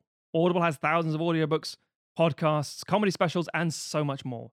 But this fantastic service can be improved with the help of your boys, the Sequelizers. That's right. If you head to audibletrial.com/sequel, you can get a month free and an audiobook on us. Obviously, we like to tie in our little recommendations here, say a bit of part of the episode. Bloopers and outtakes, bit of a tricky one. Thought about doing some editing books. Again, editing's a very visual medium, not great for the books. Yeah. So this week, I'm recommending 43 hours and 6 minutes of content. That's a lot of content. Yeah. Actually. That's almost as long as our MCU trilogy. Almost. Mostly. Yeah. It's Fyodor Dostoevsky's The Brothers Karamazov, as read by Luke Thompson.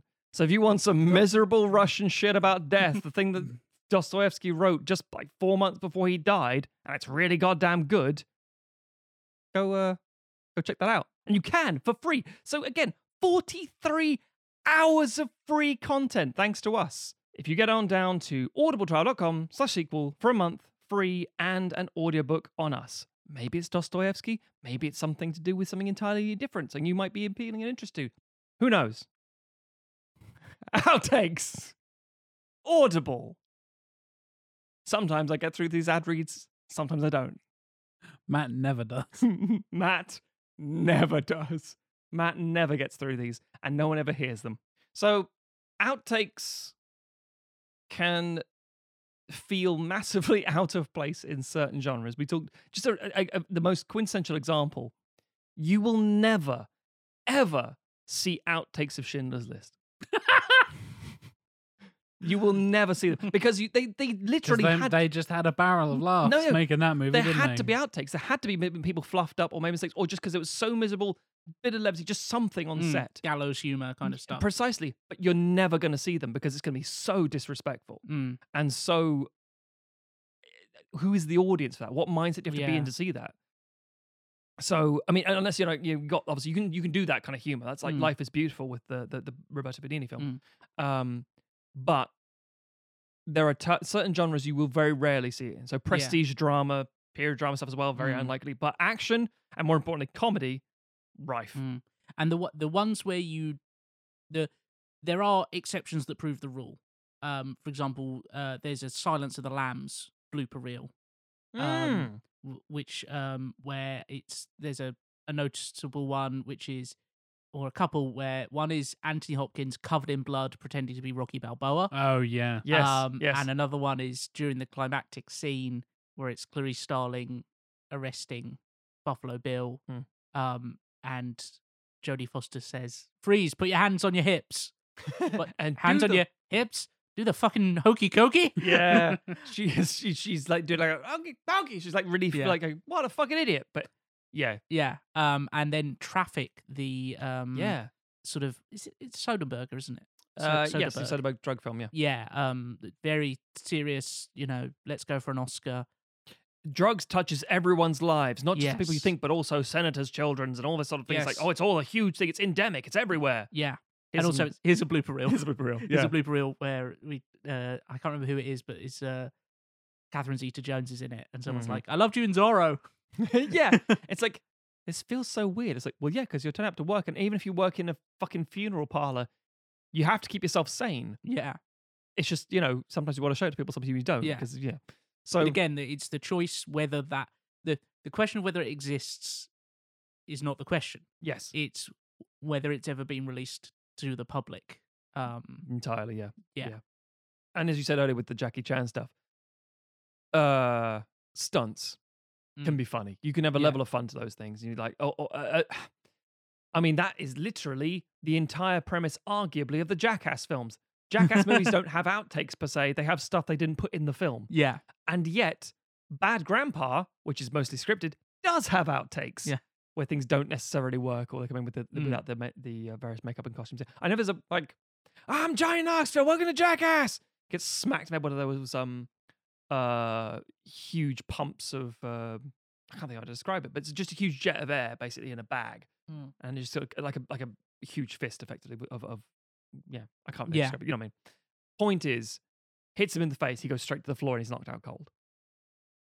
It's one of those things that's hilarious because they're there and and they are. And who they are. he's he's technically fine. broadly speaking all right afterwards, even Yeah. though that man has seen some. Yeah, worse things have happened in the NFL, but at the Yeah. same time, it's like, yeah, this is still quite alarming to see. So it's like, well, it doesn't work as well. We haven't got a place for it, so it becomes an outtake. Yeah. Yeah.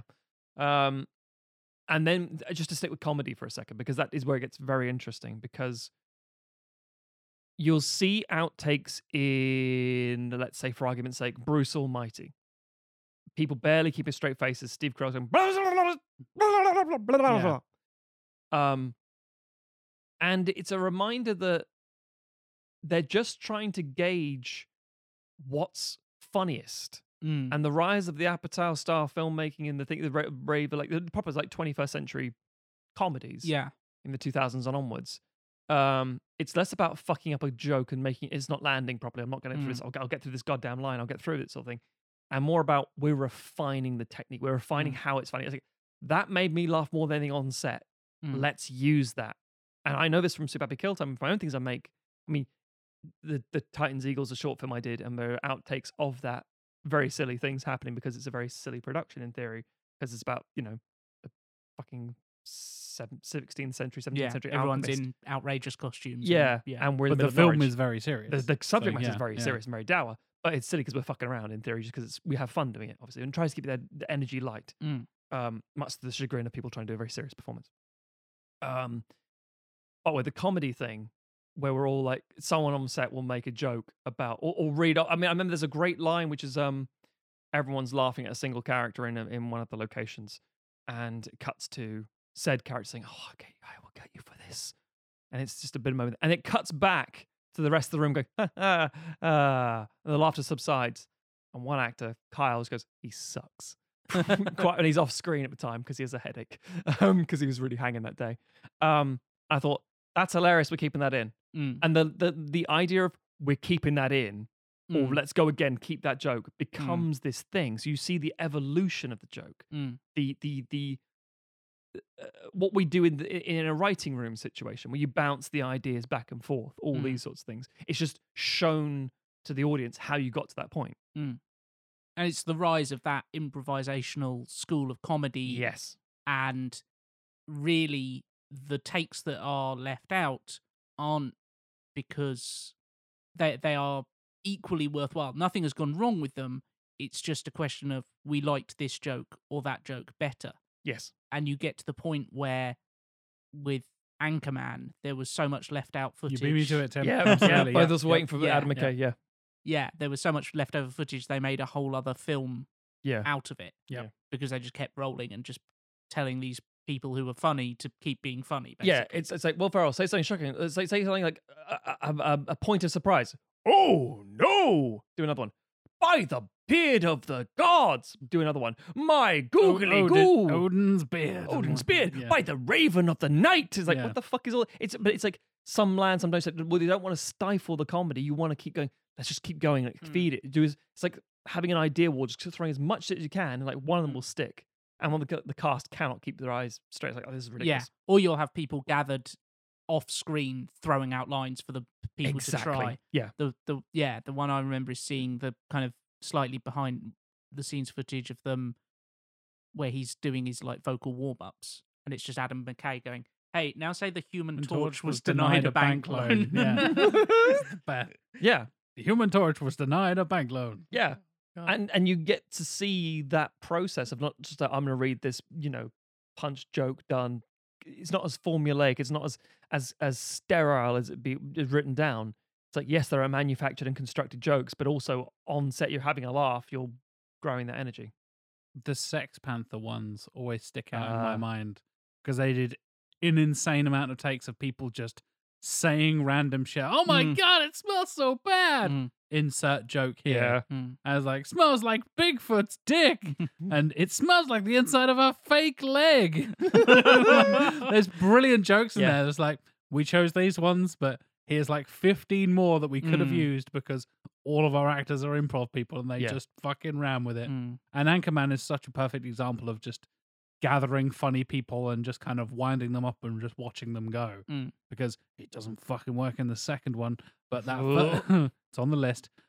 The first movie is such a like lightning in a bottle moment of like, you can't believe that Paul Rudd and Will Ferrell and all these other people are coming together to do all of this stuff, and they're all trying to keep straight faces all at the same time, and it's just ridiculous. And that happens, I think, now we're in this kind of past that era, but there was certainly like a high kind of, there was a peak of that kind of improvisation, as you said, Apatow style comedy sort of 10, 15 years ago or so.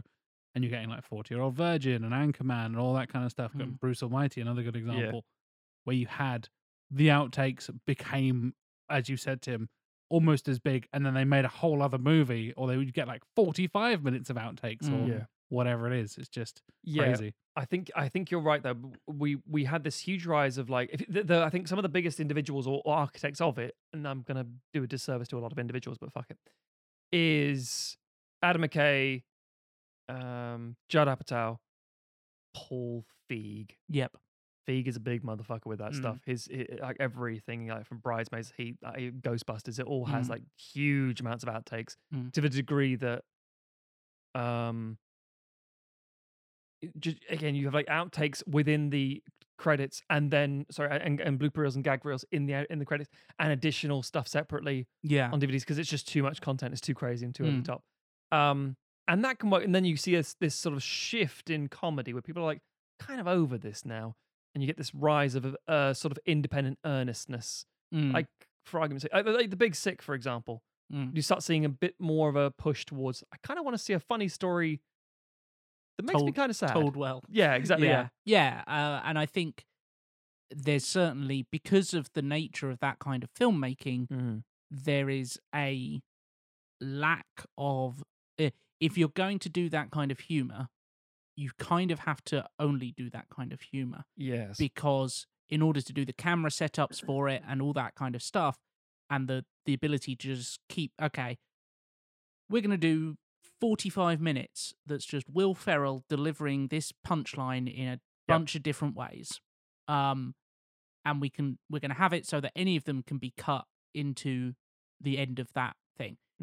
If you're going to do that, that means, well, okay, we can't be moving the camera because we're going to have to keep resetting it each time. We want to be able to just spit this line over and over again. So the cameras are all locked down. They're not handheld.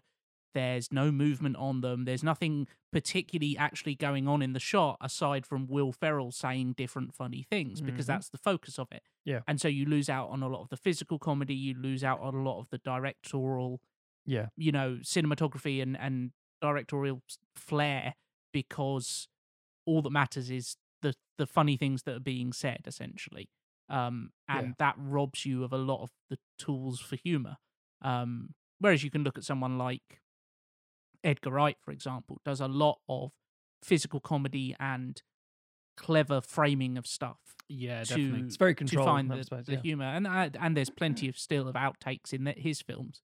You know, there's in Shaun of the Dead, there's Nick Frost making up the stories about the people at the bar. Yeah. And saying all the horrible, disgusting things to get Simon Pegg to laugh and stuff like that. Yeah. No, I'm glad you brought it up, Tim, because that's a really good point. I'm in so many reviews. I can't fucking. You're very croaky. And I'm very croaky. In so many reviews, Tim, I like to fucking. I'm gonna sip water. I can bounce off the Shaun of the Dead thing if you want to. And I'll be back into. Still there, fucking hell. Right. I'll teach you for eating Skittles. Seriously, fucking Tim, sabotaging me, you bastard, with your juices. Tim juices. Juicy Tim. Sweet. Sweet Horny juicy Tim Tim to Juicy Tim. Juicy Tim. Okay, sorry. Anyway, so what was I going to say? Oh yes. So the idea of, I've said this in my reviews many times, the idea that when you do a certain comedy, like a Paul Feig comedy especially, they're all painfully well lit. Ghostbusters, one of the biggest problems I have with it, but Ghostbusters Afterlife, I should clarify. No, fuck's sake. Ghostbusters Answer the Call. 2016. Yeah, the 2016 one. Sorry, everybody. It's just because Ghostbusters. The Lady Ghostbusters. The one with the birds in it. Yeah. So Ghostbusters Answer the Call 2016, which previously just called Ghostbusters. Paul Feig film. One of the problems I had with it, because I think a lot worked and a lot didn't, was that it was shot like a Paul Feig comedy. I'm like, I don't think that's what Ghostbusters is. In the same way that the new one kind of gets bits of it right and kind of gets wrong in the exact same way. It's like they're both very reactionary. It's like, oh, well, Ghostbusters was clearly so good because it was these SNL guys, and we'll just shoot like an SNL sketch. Like that's kind of not it. So there was these obviously clearly orchestrated and architecturally designed jokes, but then there's obviously lots of room for like Kate McKinnon to do weird, funny shit. So as Tim said, you got bright lights and everything's a fucking mid shot, and half the cast are SNL people. Exactly. So they're improv comedians. It makes sense. And so that means the chemistry. Point camera at funny people. Watch them go. Watch them go. Exactly. And just keep going, and just feed into it. And that works a lot of the time. And there's definitely time for that. But with as much as I have some issues with Edgar Wright stuff, some of his comedies feel so perfectly controlled that it's like you almost don't know how there'd be room for creative input, even though there definitely is. One of the things to spin back into Shaun of the Dead, because I remember, as I've said before, when we did the Edgar Wright live stream, we talked about how much I've seen Shaun of the Dead over and over and over again as a teenager, and watched all of the special features, because it was like one of the DVDs me and my mate had, and we just watched everything all the way through, hundreds of times. 4 commentaries on it, Something like that, yeah. 4 or 5. Yeah. I remember it was my first introduction to a TV edit, and I'd heard of them, but I'd never really sort of considered it.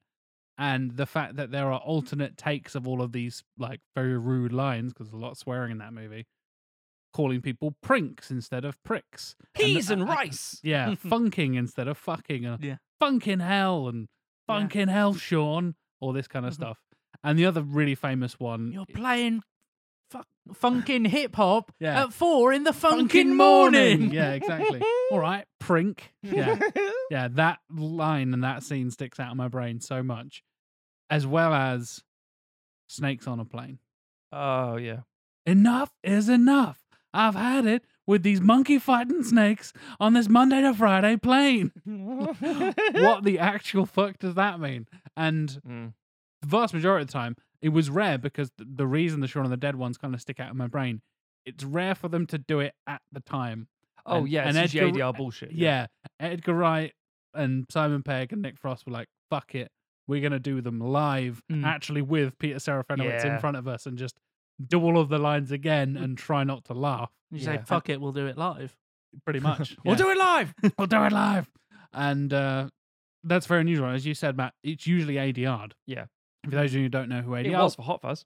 Yes, it was. Yeah. We've talked about ADR a couple of times, I know, but that's usually where, for whatever reason, you need to replace some sound or do extra sound or extra dialogue, extra anything, John Carpenter basically. does it all the time. He does, yeah. Quite seamlessly, in fact. Yeah. Have you ever noticed, like, people not talking properly? It doesn't sync up quite with the dialogue. Oh, that looks a bit weird. That's usually ADR. It's automatic dialogue replacement. And it's usually either the original actor or like an impersonator or someone, usually like someone like Jim Cummings coming in and doing an incredible impression of the more famous, more expensive actor who is now off, as you said earlier, Tim, doing a separate project and off doing their own thing. You get ADR in to fix stuff that then prevents outtakes and bloopers. You realize like, oh no, that scene we've got in the movie is fucked. So-and-so didn't say their line properly. Oh, somebody call Jim Cummings. He does a really good impression. And there are certain people who are famous for doing impressions.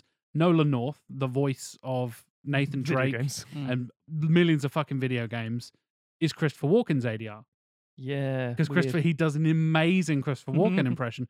And Christopher Walken is very, very difficult to get back on set to redo a thing. And he's very expensive to get in a booth. So they're like, hey, Nolan, you're a professional voice actor. Come in and fix our thing.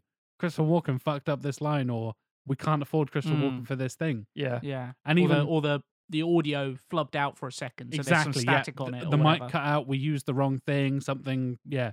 A pigeon flew by and we didn't notice it at the time, or whatever it was. Or Hugo Weaving doesn't want to come back. Get Ross Marquand. Exactly.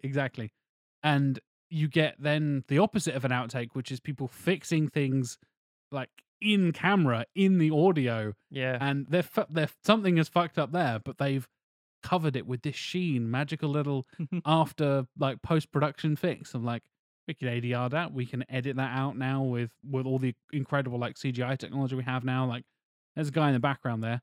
I can take people out of the background of photos on my phone in a matter of seconds in 2022. Like, the technology has come so far in terms of fixing visuals, fixing audio, that we're probably going to get fewer and fewer bloopers as we go on, because we get these huge CGI scenes. And I don't think people like, oh, the big Marvel battle or the DC fight at the end of a movie. It's not as interesting to see their hair go all weird or them doing weird poses and stuff. It's funny for the Incredibles, but it's not. I don't particularly want to see Thanos like, oh no, his glaive didn't load properly, or Ares in Wonder Woman doesn't have fire around him for that scene. It's like, oh no. Oh, you got SFM stuff online, which is like, we've got the fucking code for the body. Now we can make him twerk. Exactly. Yeah. Yeah. The funny stuff for that tends to be like stuff like I've seen footage from Thor Ragnarok where you've got Mark Ruffalo walking around with a stick on his back that's poking up, that's got a big Hulk head on for people to look at for reference. And so you've got him like bending down and Chris Hemsworth like kissing the Thor head and stuff like that. You know, that's again, it's behind the scenes stuff that not for our eyes, but not for our eventually eyes. Kind of for our eyes. But When people actually, realize you can sell it to people. The mention of ADR reminded me of one of the famous, I don't think this has ever actually been available out there. So it's a blooper, it's a mythical blooper. Ooh, urban legend blooper? As in like maybe real, maybe not? Or I think certified real, but not just never made publicly available. Although Matt will probably put me right here. Oh, I will, Tim. Some Like It Hot. Oh, there's quite a few of those. Yes. Yeah. So Marilyn Monroe was really struggling with her lines on the set of Some Like It Hot. Yep. So there's a line where she's meant to say, pass the bourbon, I believe. Yep. And it took her 57 tries to get it right, to the point where Billy Wilder, the director, she's meant to be like opening a drawer and looking for it. Yep. He wrote the line inside a drawer. Then she opened the wrong drawer, so he wrote the line inside every drawer. And the take that is in the film, she's actually got her back to the camera, and there's still debate over whether or not they actually just ADR'd the line in. Amazing. Because they were just getting so sick. And it happened in another scene as well, where she took like 40 tries to get the line right. Yeah. It was I think it's they're saying like, it's me, sugar, and she kept saying, it's me, sugar. It's like, no, comma, sugar. Yeah. You're cool. Yeah. It's me, sugar. No. Yeah. You're not a Swedish technical death metal band. Yeah, that's no. So yeah, and again, I think you're entirely right. I think the footage doesn't exist anymore, but the stories do. So it might have been Yes. heightened. It might be like just like, God, it took 3 takes to get that right. And you had to end up putting like a piece of cardboard down somewhere. But, you know, it's taken on its own legend basically over time. So transitioning from that, we should talk about how bloopers have. How do I put this? We as consumers always find them amusing. I don't know anyone who doesn't like a blooper reel or a gag reel. People tend to just enjoy them because, like, The oh, people shit. who don't like fun or humor. Yeah. Oh, God, those people. Fuck them. So it tends to be like, oh, I really enjoyed that movie. And again, nerdy fuckers like us. Like, do you want to see what it was like when they were making the movie? Oh, yeah, it'd be interesting. No. They're farting around. Oh, okay. So one of them's supposed to save us. I mean, the classic, one of the X-Men, the first X-Men film ones, they go into the Statue of Liberty and then Spider-Man runs in and says, oh, sorry, wrong film. It's like a bit of like, oh, what ridiculous. Like, oh, wow, they're having fun and pissing about. It's like, yeah, because it's a job and it's, you know, it's nice to have a bit of a relaxing time. So having said that, some people do not care for bloopers at all.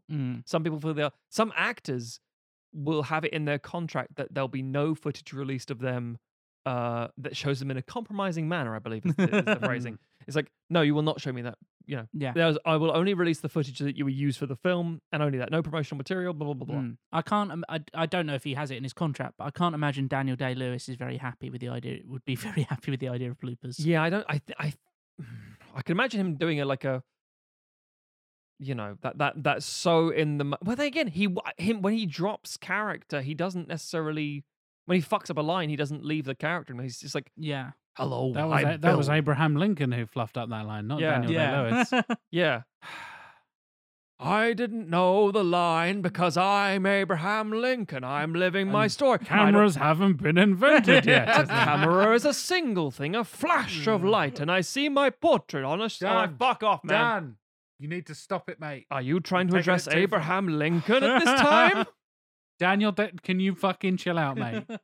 I will get shot There's soon. a thing called acting, Dan. You need to chill out. I like that that's- idea. He's just called Dan by his friend. Yeah, I think that's the. Because I've never heard him called anything but Daniel Day-Lewis. Nobody has ever said one of those words without the other two. Daniel Day-Lewis. Not Mr. Lewis. Mr. Danny D-Boy. Mr. Day-Lewis. DDL. No. Daniel DDL Day-Lewis. is his wrestling name. Dance Lewis. Yes. Oh God. God, just miserable fucking Abraham Lincoln hopping about left, right, up, down. No, I see the. No, because you can't use my left foot during that. Oh, thanks for listening, everybody. We'll see you next week. Magic, Tim. Absolutely. That was pretty cool. I mean, it's not a pun per se because it was just clever use of No, wordplay. that's just an actual I joke. love that. That's just great because I was like, wait. In my back of my mind, I was like, is that a pun? Do I have to be angry? No, I don't. Because I didn't love feel that angry. every joke you hear has to go through a process of, was that a pun? Do I need to get angry? Does it pass muster?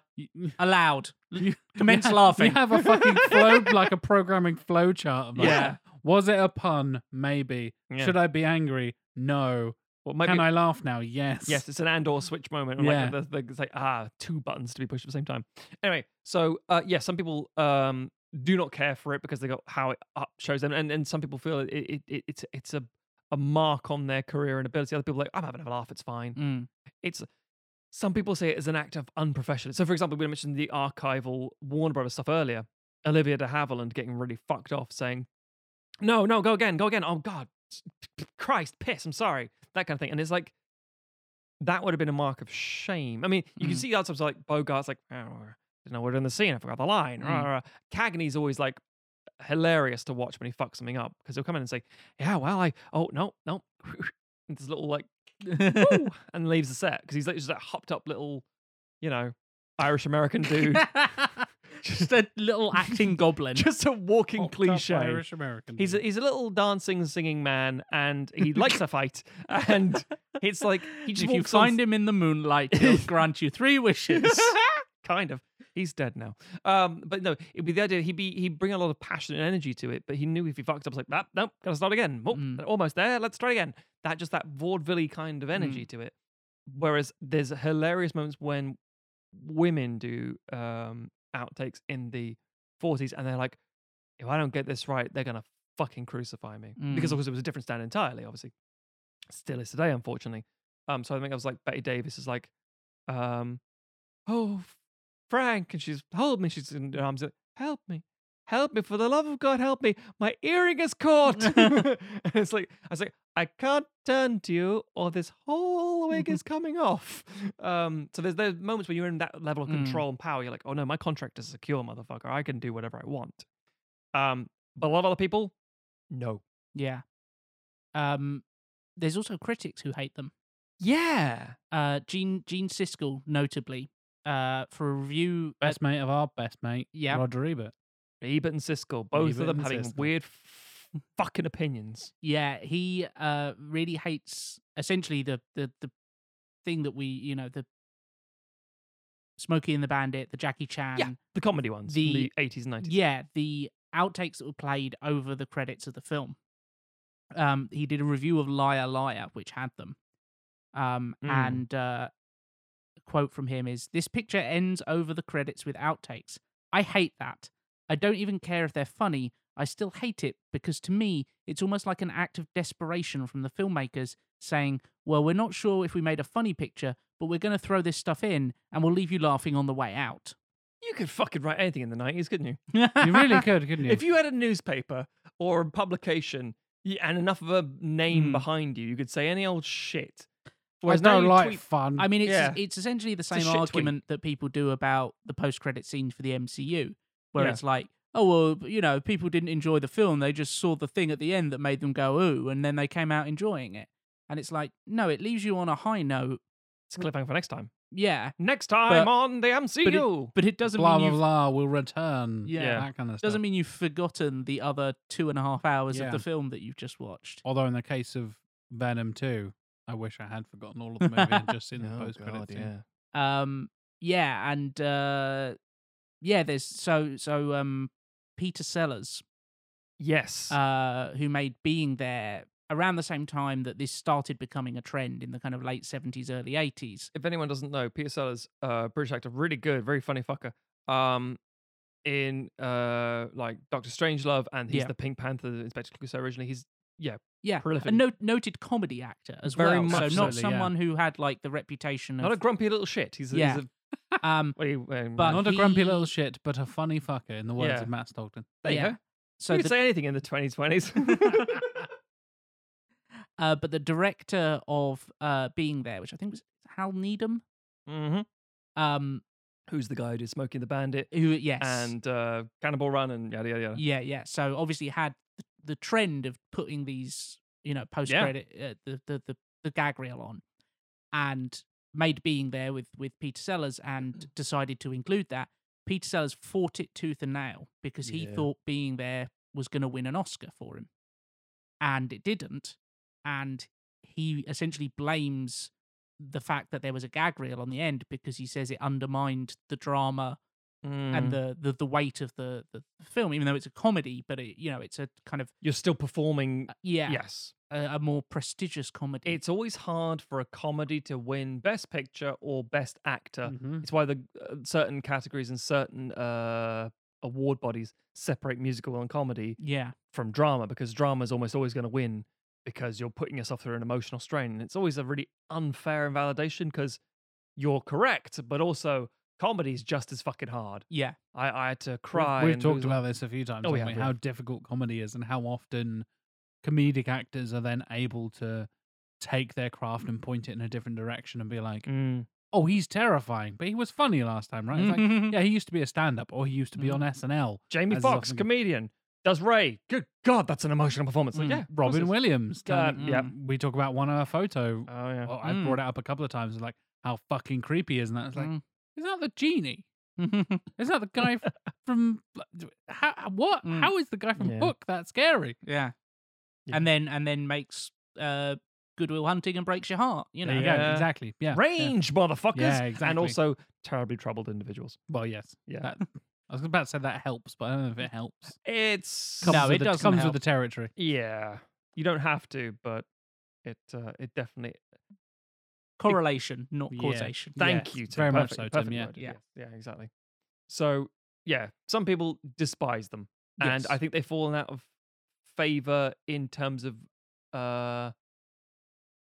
mainstream publication. You don't see a lot of them in terms of like at the end of films at the minute. Well, yeah, they've become they've become more and more of a thing that's separated out. You still get Yeah. them occasionally in credits. I'm trying to think of one I've seen recently, but I Yeah, can't same. I think really really. hard actually think about it. I think Also, because in terms of what is a film recently is a really hard Yeah. thing to gauge. I think it because- would be stuff like the Paul Feig's Yeah. of the kind of the Yeah. mid 2010s. I was thinking the Hangover series as well. They have Yeah. the like photo collection because Mm, during the process they take photos yeah, in character and Yes. then they were actual Polaroids that were actually taken on set and then Yeah. they're all kind of processed and you see in character blooper reel things. That Yeah. yeah, again, it's that kind of weird blend of in universe stuff. But that all rolls during the credits and some of them are fucking weird and Mm. hilarious. But like yeah. The Hangover was 10 years ago. Well, yeah, and with And Paul then- Feig, for example, I mean, he did Ghostbusters in 2016. Mm. That's got Yep. outtakes. There's Yeah. a whole fucking dance sequence Yeah. in there as well. Yeah. yeah. Then you got A Simple Favor, not a Mm. comedy, Mm. and then you've got Last Christmas, which unfortunately we've all seen. Yeah. Jack's face went dry. Last Christmas, Jack. I forgot that film exists. Yes. I And then forgot that every was a ti- Paul Feig film. I gotta say. I don't think I knew it was a Paul Feig film. I And you completely forgot. watched it. I was I like, think- wait a minute, that's a Paul. I mean, I don't like Paul Feig No, most that's- of the time anyway. Yeah. That's one example of where it doesn't feel like a Paul Feig film at all. I think he was trying to step away from that, as we just said about the whole It's Paul Feig. yeah, trying to because do- a simple trying to do favor Richard again Curtis. is a Yeah. bit more of a dramatic role. Yeah. and a stylized. Very thing. much so. And so subsequently, Last Christmas, I don't remember there being any outtakes at the end of the No, credits. no, they weren't. Don't think so. No. We were too busy laughing Angry. and arguing. Yeah. Yeah, it's a good point. Good point. Interesting. Again, I think these things go in waves and trends, and the current trend is because, as we said, as Jack mentioned earlier on YouTube, YouTube. it's all fucking there. That's the thing. Yeah. It's just And- knowing your and socials. and it's especially all the ones. So if you just put bloopers or gag reel into YouTube, it's recent movies because of course the YouTube algorithm is working to churn those ones to the top. Yeah. So it's Spider-Man, it's Eternals, it's all the big like Marvel stuff because I we're like suddenly a having good, this big interest in Marvel stuff Yeah. again after the Spider-Man and I like a good thumbnail that's bullshit, where it's like a picture of Johnny Depp as Grindelwald, and he's like making a strained face, and someone's clearly photoshopped these and there's crazy a eyes. zoom on him. in. Yeah, It's like oh, that's fucking- there's no outtakes of him in that film. It's No. like yeah, but it might be in here. It's like no, it's They not. often do that with sexy ones for the newsreaders Oh, as well. yeah, It's like, yeah, oh yeah, look, this dude's dick fell out, or this lady's boobs popped out, and it's like, whoa, sexy newsreader. That clip is never in that thing. That's some bollocks Photoshop No. thing. That's like just clickbait nonsense. Yeah. I mean, part of that's also an indicator of just how cinema trends have changed as well, because Yeah. you don't like there haven't been big. I'm trying to think of the last real big crossover comedy. Ooh. And the problem is the pandemic here because The it's- pa- yeah, it the really pandemic stifles complicates memory, 'cause everything. We're talking about 2018, 2019 again. That's fucking last Christmas era, which was not a huge success as it were. No, Gonna have a think about that, Tim. Just to yeah, but I do think that the parceling off of stuff to YouTube to DVD extras has affected that, and also stuff like social media in the grander scheme of things. Like a lot of stuff and again, this depends on like the age of the cast and stuff like that. And obviously, for a Marvel film, they're so or a DC or any big property, they're locked up pretty tight.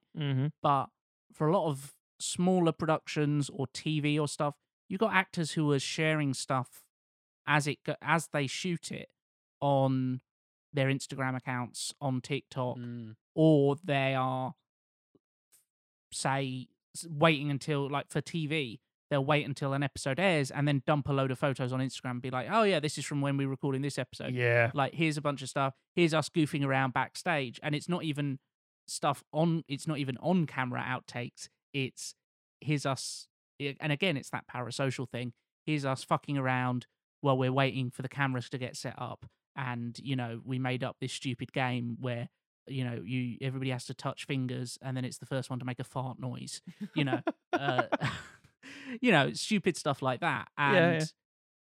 I think the avenue through which we consume these things is again mutating. It's gone from, oh, it was just a thing that film executives got to watch, and now it's on the end credits. Oh, now it's on a DVD extra. Now it's on YouTube.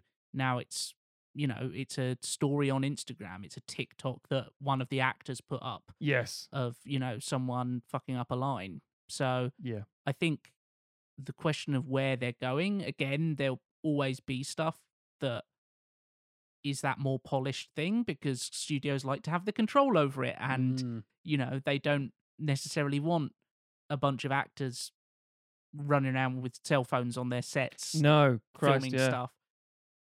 But there's so many different avenues to access that stuff now, and a lot of we mentioned many times, like that relationship between the filmmaker, the crew, the production, and the audience has changed so much in the last 20 years. Yeah. And this is kind of emblematic of it. Definitely. Very much so. Just to round things off in this episode. Now we come up with our own picks and things, and we've got like 3 or 4, and I'm not allowed to have more than 3, and yet somehow I managed to sneak in a few more. But basically, we decided not to do that specifically because, as we were mentioning earlier in the show, it's like, hey, remember when this happened? Let me describe my favorite internet videos for you. Yeah, it doesn't have the impact it needs to, and it's like then you have searching for things. That being said, if you've listened to this whole episode thinking, I don't have any ideas of outtakes, I haven't really seen any, I've never consumed that media, I haven't watched the kind of films which should have them at the end, can you give me an example? What 1, 2, whatever it happens to be, jumps to mind for you guys? I'm happy to leave what you think. The first one that always jumps to mind to me. Give us an opportunity. You motherfucker. What jumps to mind? I'll go first. I'll pick the really famous one, and you can frantically scramble for the scraps," said Matthew Stockton. Sometimes I have the best plans. No, I was just giving you guys something to think. That's all. No, I'm not going to go. I'm going for a sort of. Weirdly enough, I'm talking about an example of an outtake that ends up being used in the film. Okay. In a drama. Right. Crime drama, crime thriller. And that is The Usual Suspects. Oh, yeah. There are still outtakes. There's still things where Steve Baldwin can't get the line right. It's like, fucking, no, go again. Blah, blah, blah, blah, blah, fuck you. That kind of sort of silly nonsense. They're all farting around. But the lineup scene, the very famous. We've talked about this before. Yeah, exactly. Absolutely. And how Benicio del Toro doing that weird voice. And yeah. But also farting a lot and fucking it up. And they're like, after a long day, and none of them are getting it right. And they're all like, fuck you. Give me the keys, you fucking cocksucker. Again, in English, fucking cocksucker, fuck her. What the fuck? And then you get like Steve Baldwin, give me the keys. It's so stupid. It's like, because they aren't taking it seriously because they're out of it. And it's like, yeah, that's how the criminals are taking this whole process. Like, it's a laugh, it's a joke. Except obviously, one dickhead stands out from that crowd, and that's, give me the keys, you fucking cocksucker. Thank you, Spacey. Thank you for not being a piece of shit. Point is that is an example of and again, we're talking about piece of shit, the fucking director. Problems aside, that is an example of an outtake or a situation where, like the Marilyn Monroe situation, like, we're never going to get this. But we can't just ADR it because they're all literally facing straight into the camera. Yeah. Fuck. It's like, let's just go with it. Let's make it work. Let's make it part of the scene. There are other outtakes. There are other moments where it gets fucked up in the film and it has a levity to it, but that's not appropriate. So they cut them out and put them in a separate outtakes reel. But for this, it's like, this will heighten the film. So that one always jumps to mind for me. Without a doubt, for me, Rush Hour. Yes. 100%. Whenever you say bloopers or outtakes, I think the plane, Gefilte Fish, all that kind of stuff. But like, Jackie Chan saying you can't say 3 words in Chinese. Yeah. You can't say 3 words in Chinese. I spent the whole film. I talk in English for 3 weeks. You can't say 3 words in Chinese. No. Tries to say thank you very much in Chinese. Yeah. Like 15 different times. And oh my god, again, it features a bunch of Jackie Chan bumping his head, kicking the wrong thing, doing the like, oh sorry, I punched that guy, I punched the stunt guy in the face. Shit, I kicked a light over. Breaking a light with a flick the bucket up my face. It's all just going horribly wrong in the stunts and stuff.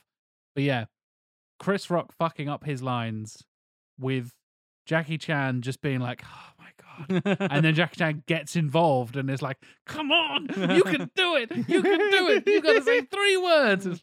It's so good. And I remember, I think that was the first time I watched something on DVD and then in the credits, wait, there's something going on in the credits. What the fuck is this? What the hell? Oh my God. They're showing me behind the scenes. Because, you know, I was barely aware of like, that's even an option at that point. I was so used to like VHS and stuff, which oftentimes didn't come with special features. Yes. So in the event of DVD and that kind of era in the early 2000s, you get the Rush Hour movies. And I fucking loved the first Rush Hour in particular. And I was like, I didn't know this was possible. Oh my God. This is like funnier than the actual film. This is amazing. And I've gone back and watched just the bloopers of Rush Hour so many times. And again, it even has like multiple takes of lines and stuff and various different versions of what we've been talking about throughout the episode.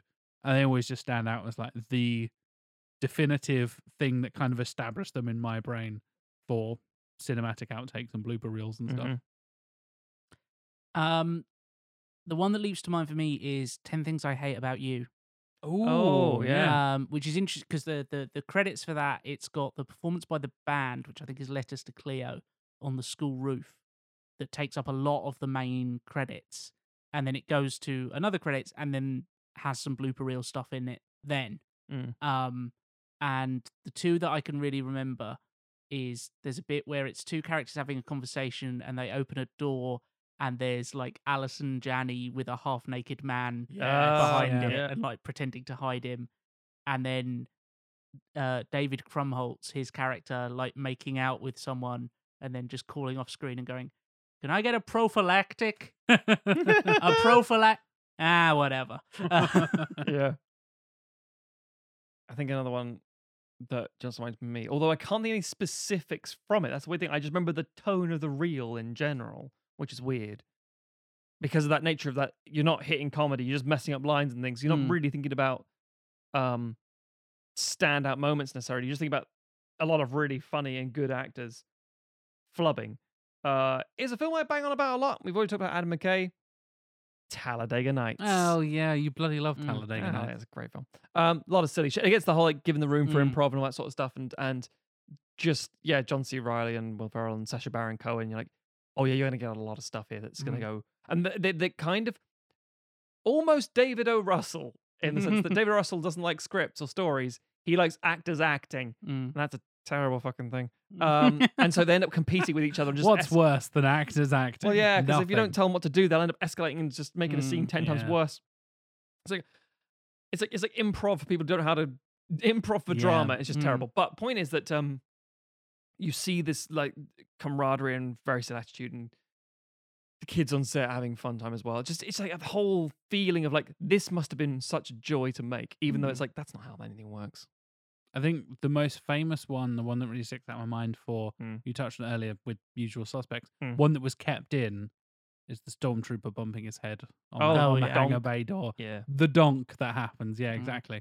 And the fact that I watched that film for years and never noticed it, and now I can't unsee it. Yeah. And well, now they highlight it with actual donk sound. They actually added the donk. Yeah, exactly. And then accentuated it with the fucking Attack of the Clones, where Jango Fett donks his head. Oh, God. Because there has to be a reason for it. There has to be a reason for everything. Yeah, yeah.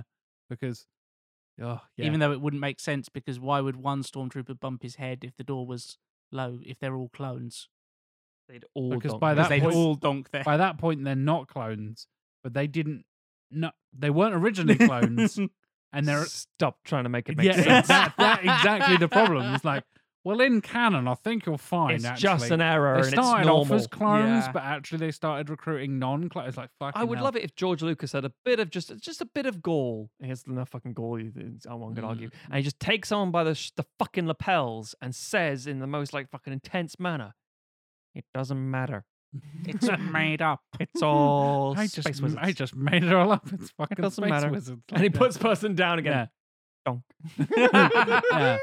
Well, like, that always sticks out in my brain as the one that like defined. If Rush Hour defines the gag reel, the blooper reel, the outtakes as part of the credits, the leaving the shot in how the fuck did no one notice that kind of moment? Yeah. It's in fucking Star Wars of all things, like one of the Yeah. biggest franchises in movie history. Like, he just There's- donked his head. It's fine. The one is it in Raiders where Belloc looks like he's eating a fly or something? Oh yeah. Oh yeah, it like crawls into his mouth. Yeah. It's like, yeah. No, Yeah. gag reels and outtakes are a weird thing because Mm. also you have to remember, as I said, but just to, only now at the end have I decided to bring this up. As I said before, there's a whole tonal flow to it. Hmm. When you present a gag reel, it's either just one clip and like beep, here it is. It's supposed to go, oh, whoa, oh, well, that wasn't supposed to happen that way. That kind of thing. I mean, like people on a gimbal in a fake car and a green screen behind them, they're like, oh god, and it's like, oh shit, I pulled the steering wheel off. I'm so sorry. Sorry. Speaking of Star Wars, Ewan McGregor does that shit a lot in the prequel outtakes, Yeah. making it feel like it's actually quite charming rather than Yeah. An absolute Break- slog. Yeah. Breaking someone's expensive prop. Yeah. Anakin getting hit in the balls with the lightsaber, which then becomes a whole thing when someone actually animates it properly, does the lightsaber properly. Like, oh, Yeah. so terribly sorry. Yeah. That kind of shit. But again, it's given a flow or a life of its own. Depends on one of the two things. Yeah. I do actually find the Marvel ones weirdly corporate and soulless. They are. It's really Yeah, frustrating. Because they Disney-fied do a bit, aren't they? They do a lot of like, oh, we're gonna stick a funky like generic. It sounds like a kind of pop song, but it's got it's almost like the sort of the music that YouTubers can put on in or Twitch Yeah. people can put on in the background. We're gonna put that under it, and we're gonna show you a montage of it all. It's like, no, just show me the fucking. And it's not the same way. I know I keep coming back to Rush Hour, but like, yeah, it's not people messing up like big stunts and stuff and like hitting their heads or one person can't get the lines out. As you said, they will have like a compilation of them with that generic fucking pop music underneath. Yeah. And it's just them turning to camera and then being like, oh, I'm on camera. I guess I'll do a little dance for a bit. Like, you're dancing in front of a green screen, you look like a dick. It's not funny. Yeah. I think Thor Ragnarok had a handful that worked, and Oh, yeah, but because it's fucking Taika that's the Waititi. funniest MCU movie by Agreed. a country fucking mile. Yeah.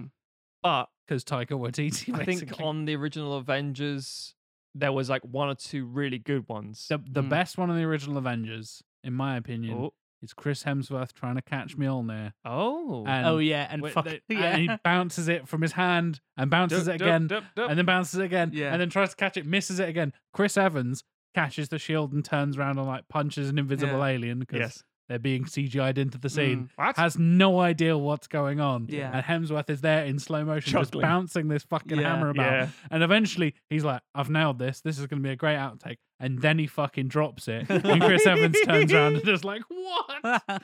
Yeah.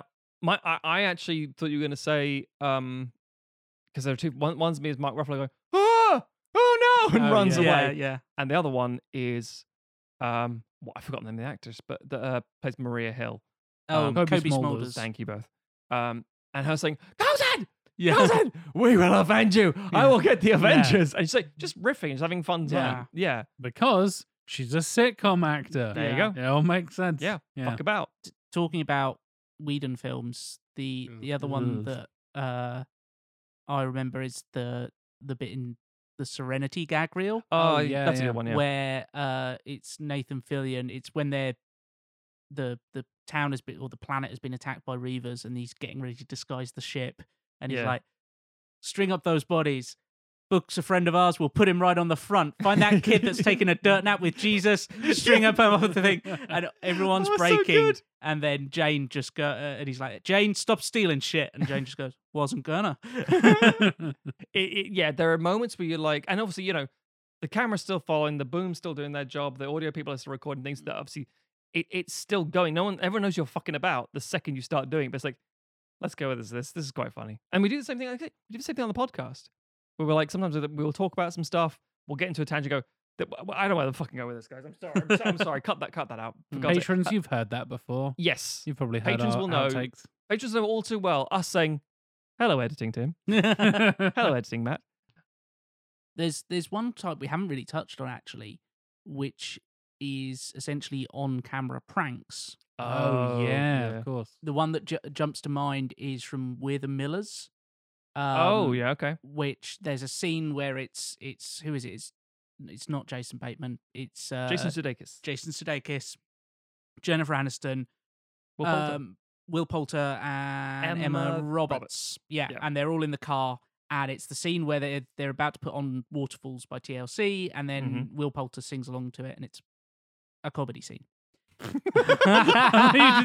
And it's hilarious. That And was it's such a beautiful pause. a comedy. Yeah. That was comedy. And there's an outtake where they press the button to play, and it's the Friends theme tune. And you can see Jennifer Aniston's face where she's like, yes, I have to laugh at this. Very good.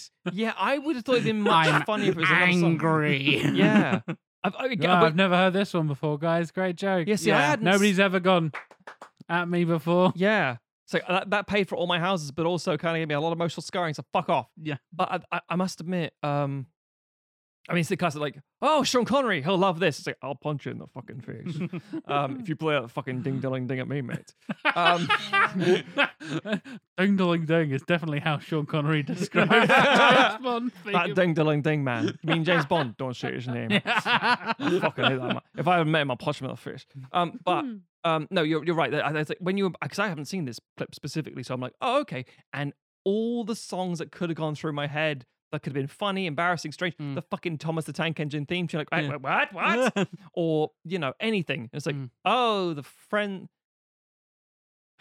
It's so boring. That's so generic. I mean, again, like the Spider-Man running into the X-Men thing, that's funny. That's not a prank per se, but it kind of is. It's a little in-joke, as it were. So that's not too bad. But that just sounds really fucking annoying. But that's the corporate soulless. Yeah. Yeah. And it's a shame because I'm sure we talked about the idea of keeping something in contract, like, well, you can never show me being made fun of or ridiculing me or me fucking up because it's doing a terrible job.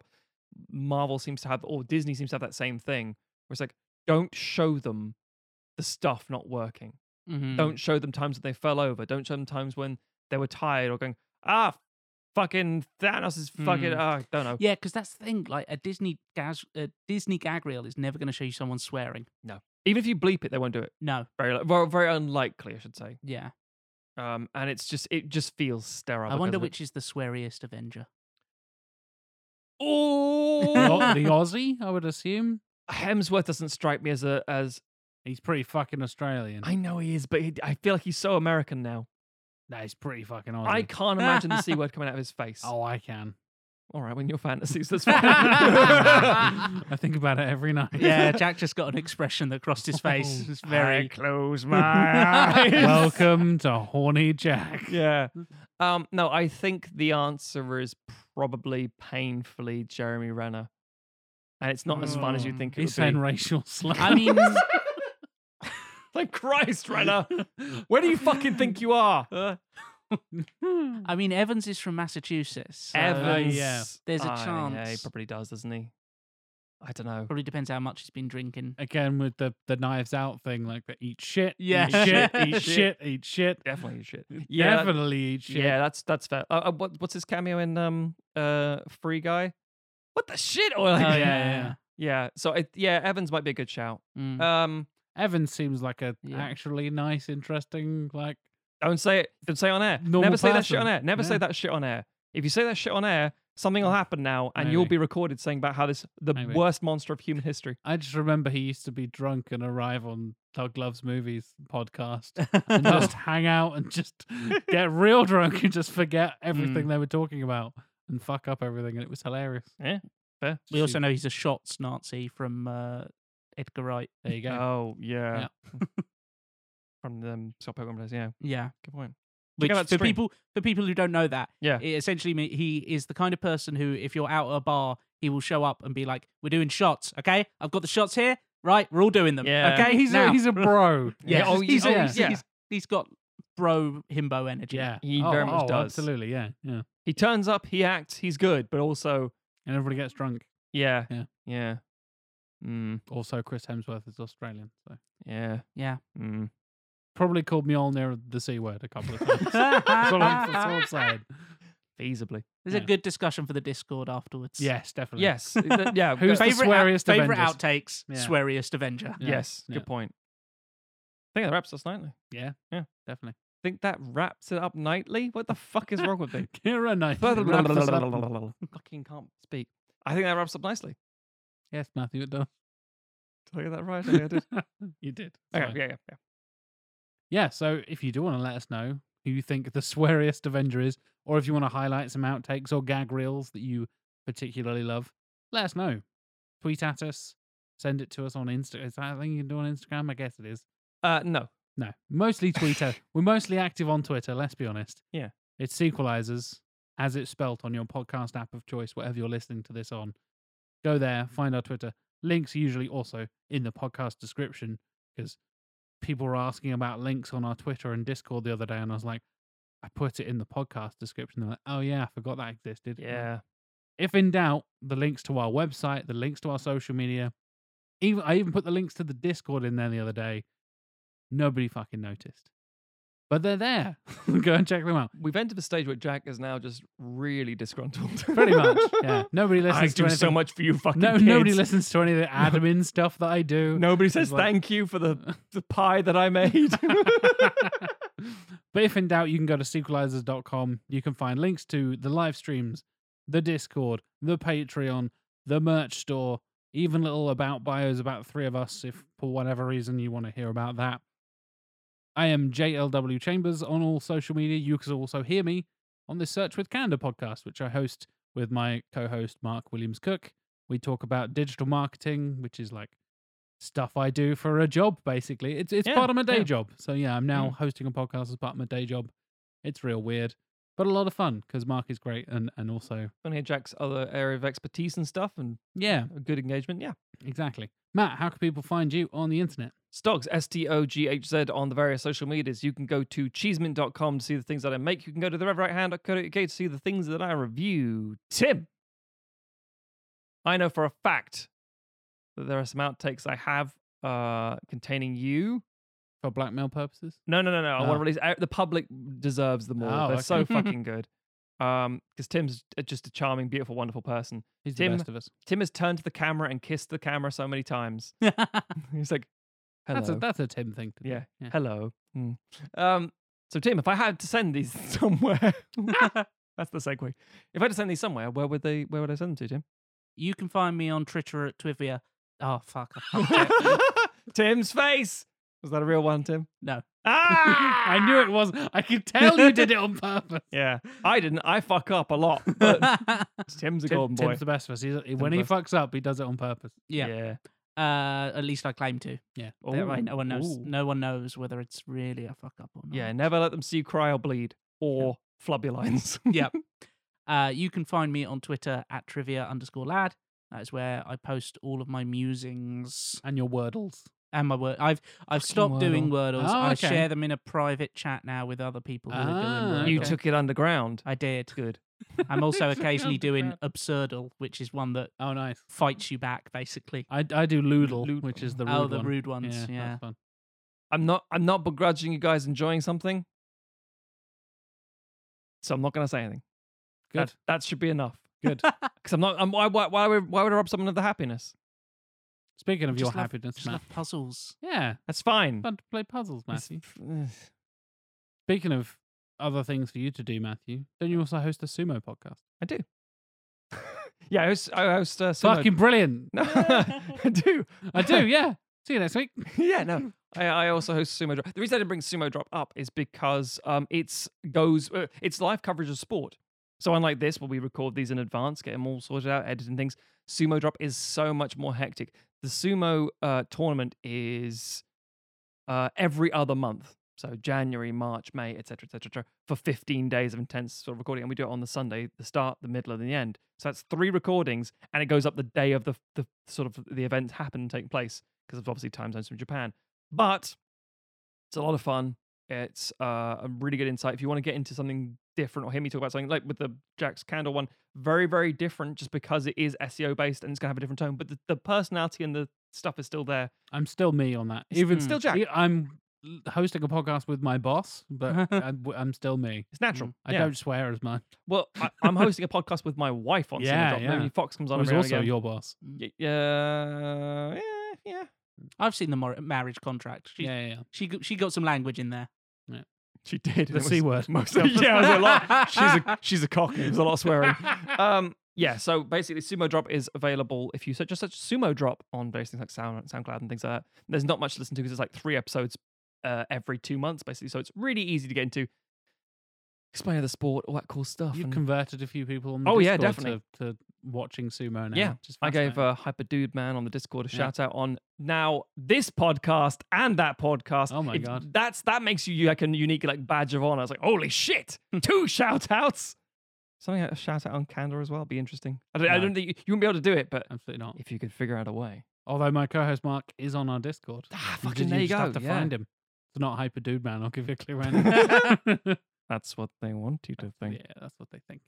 Well, It's been a long sign off. it has. Well, thank you very much for listening, ladies and gentlemen. I appreciate you.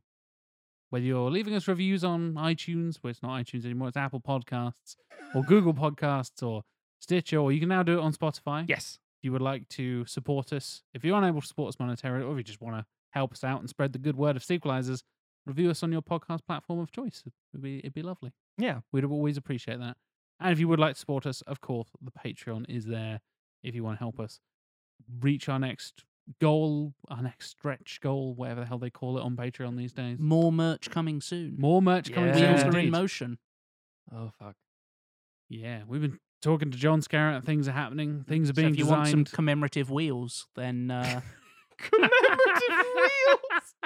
I'm just picturing wagon wheels now. I pictured No. skateboard wheels for some reason. I don't know no, why. we're doing spinning rims as made by the Sequelizers. Oh, it spins and it has the Roman numeral 2 with Oh, the the S in the middle car, logo yes. thing. Yeah, that'd be really cool. I went to rimming immediately.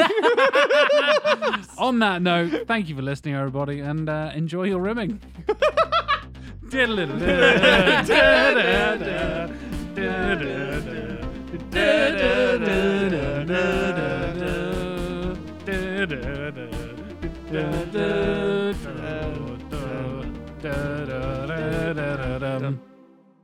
You ever worry we've gone completely mad? I don't worry about it because I haven't stopped to think about it because I'm still quite mad.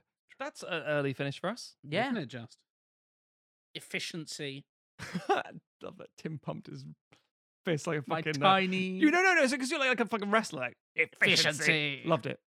I am definitely not going to edit any of this. I'm going to leave all of this shit in there. In this pit. If you're listening to this now, Matt, and you're thinking, like, I better cut that out. My voice is cracked. I was like, no, Matt, you fucking go for it. You do it.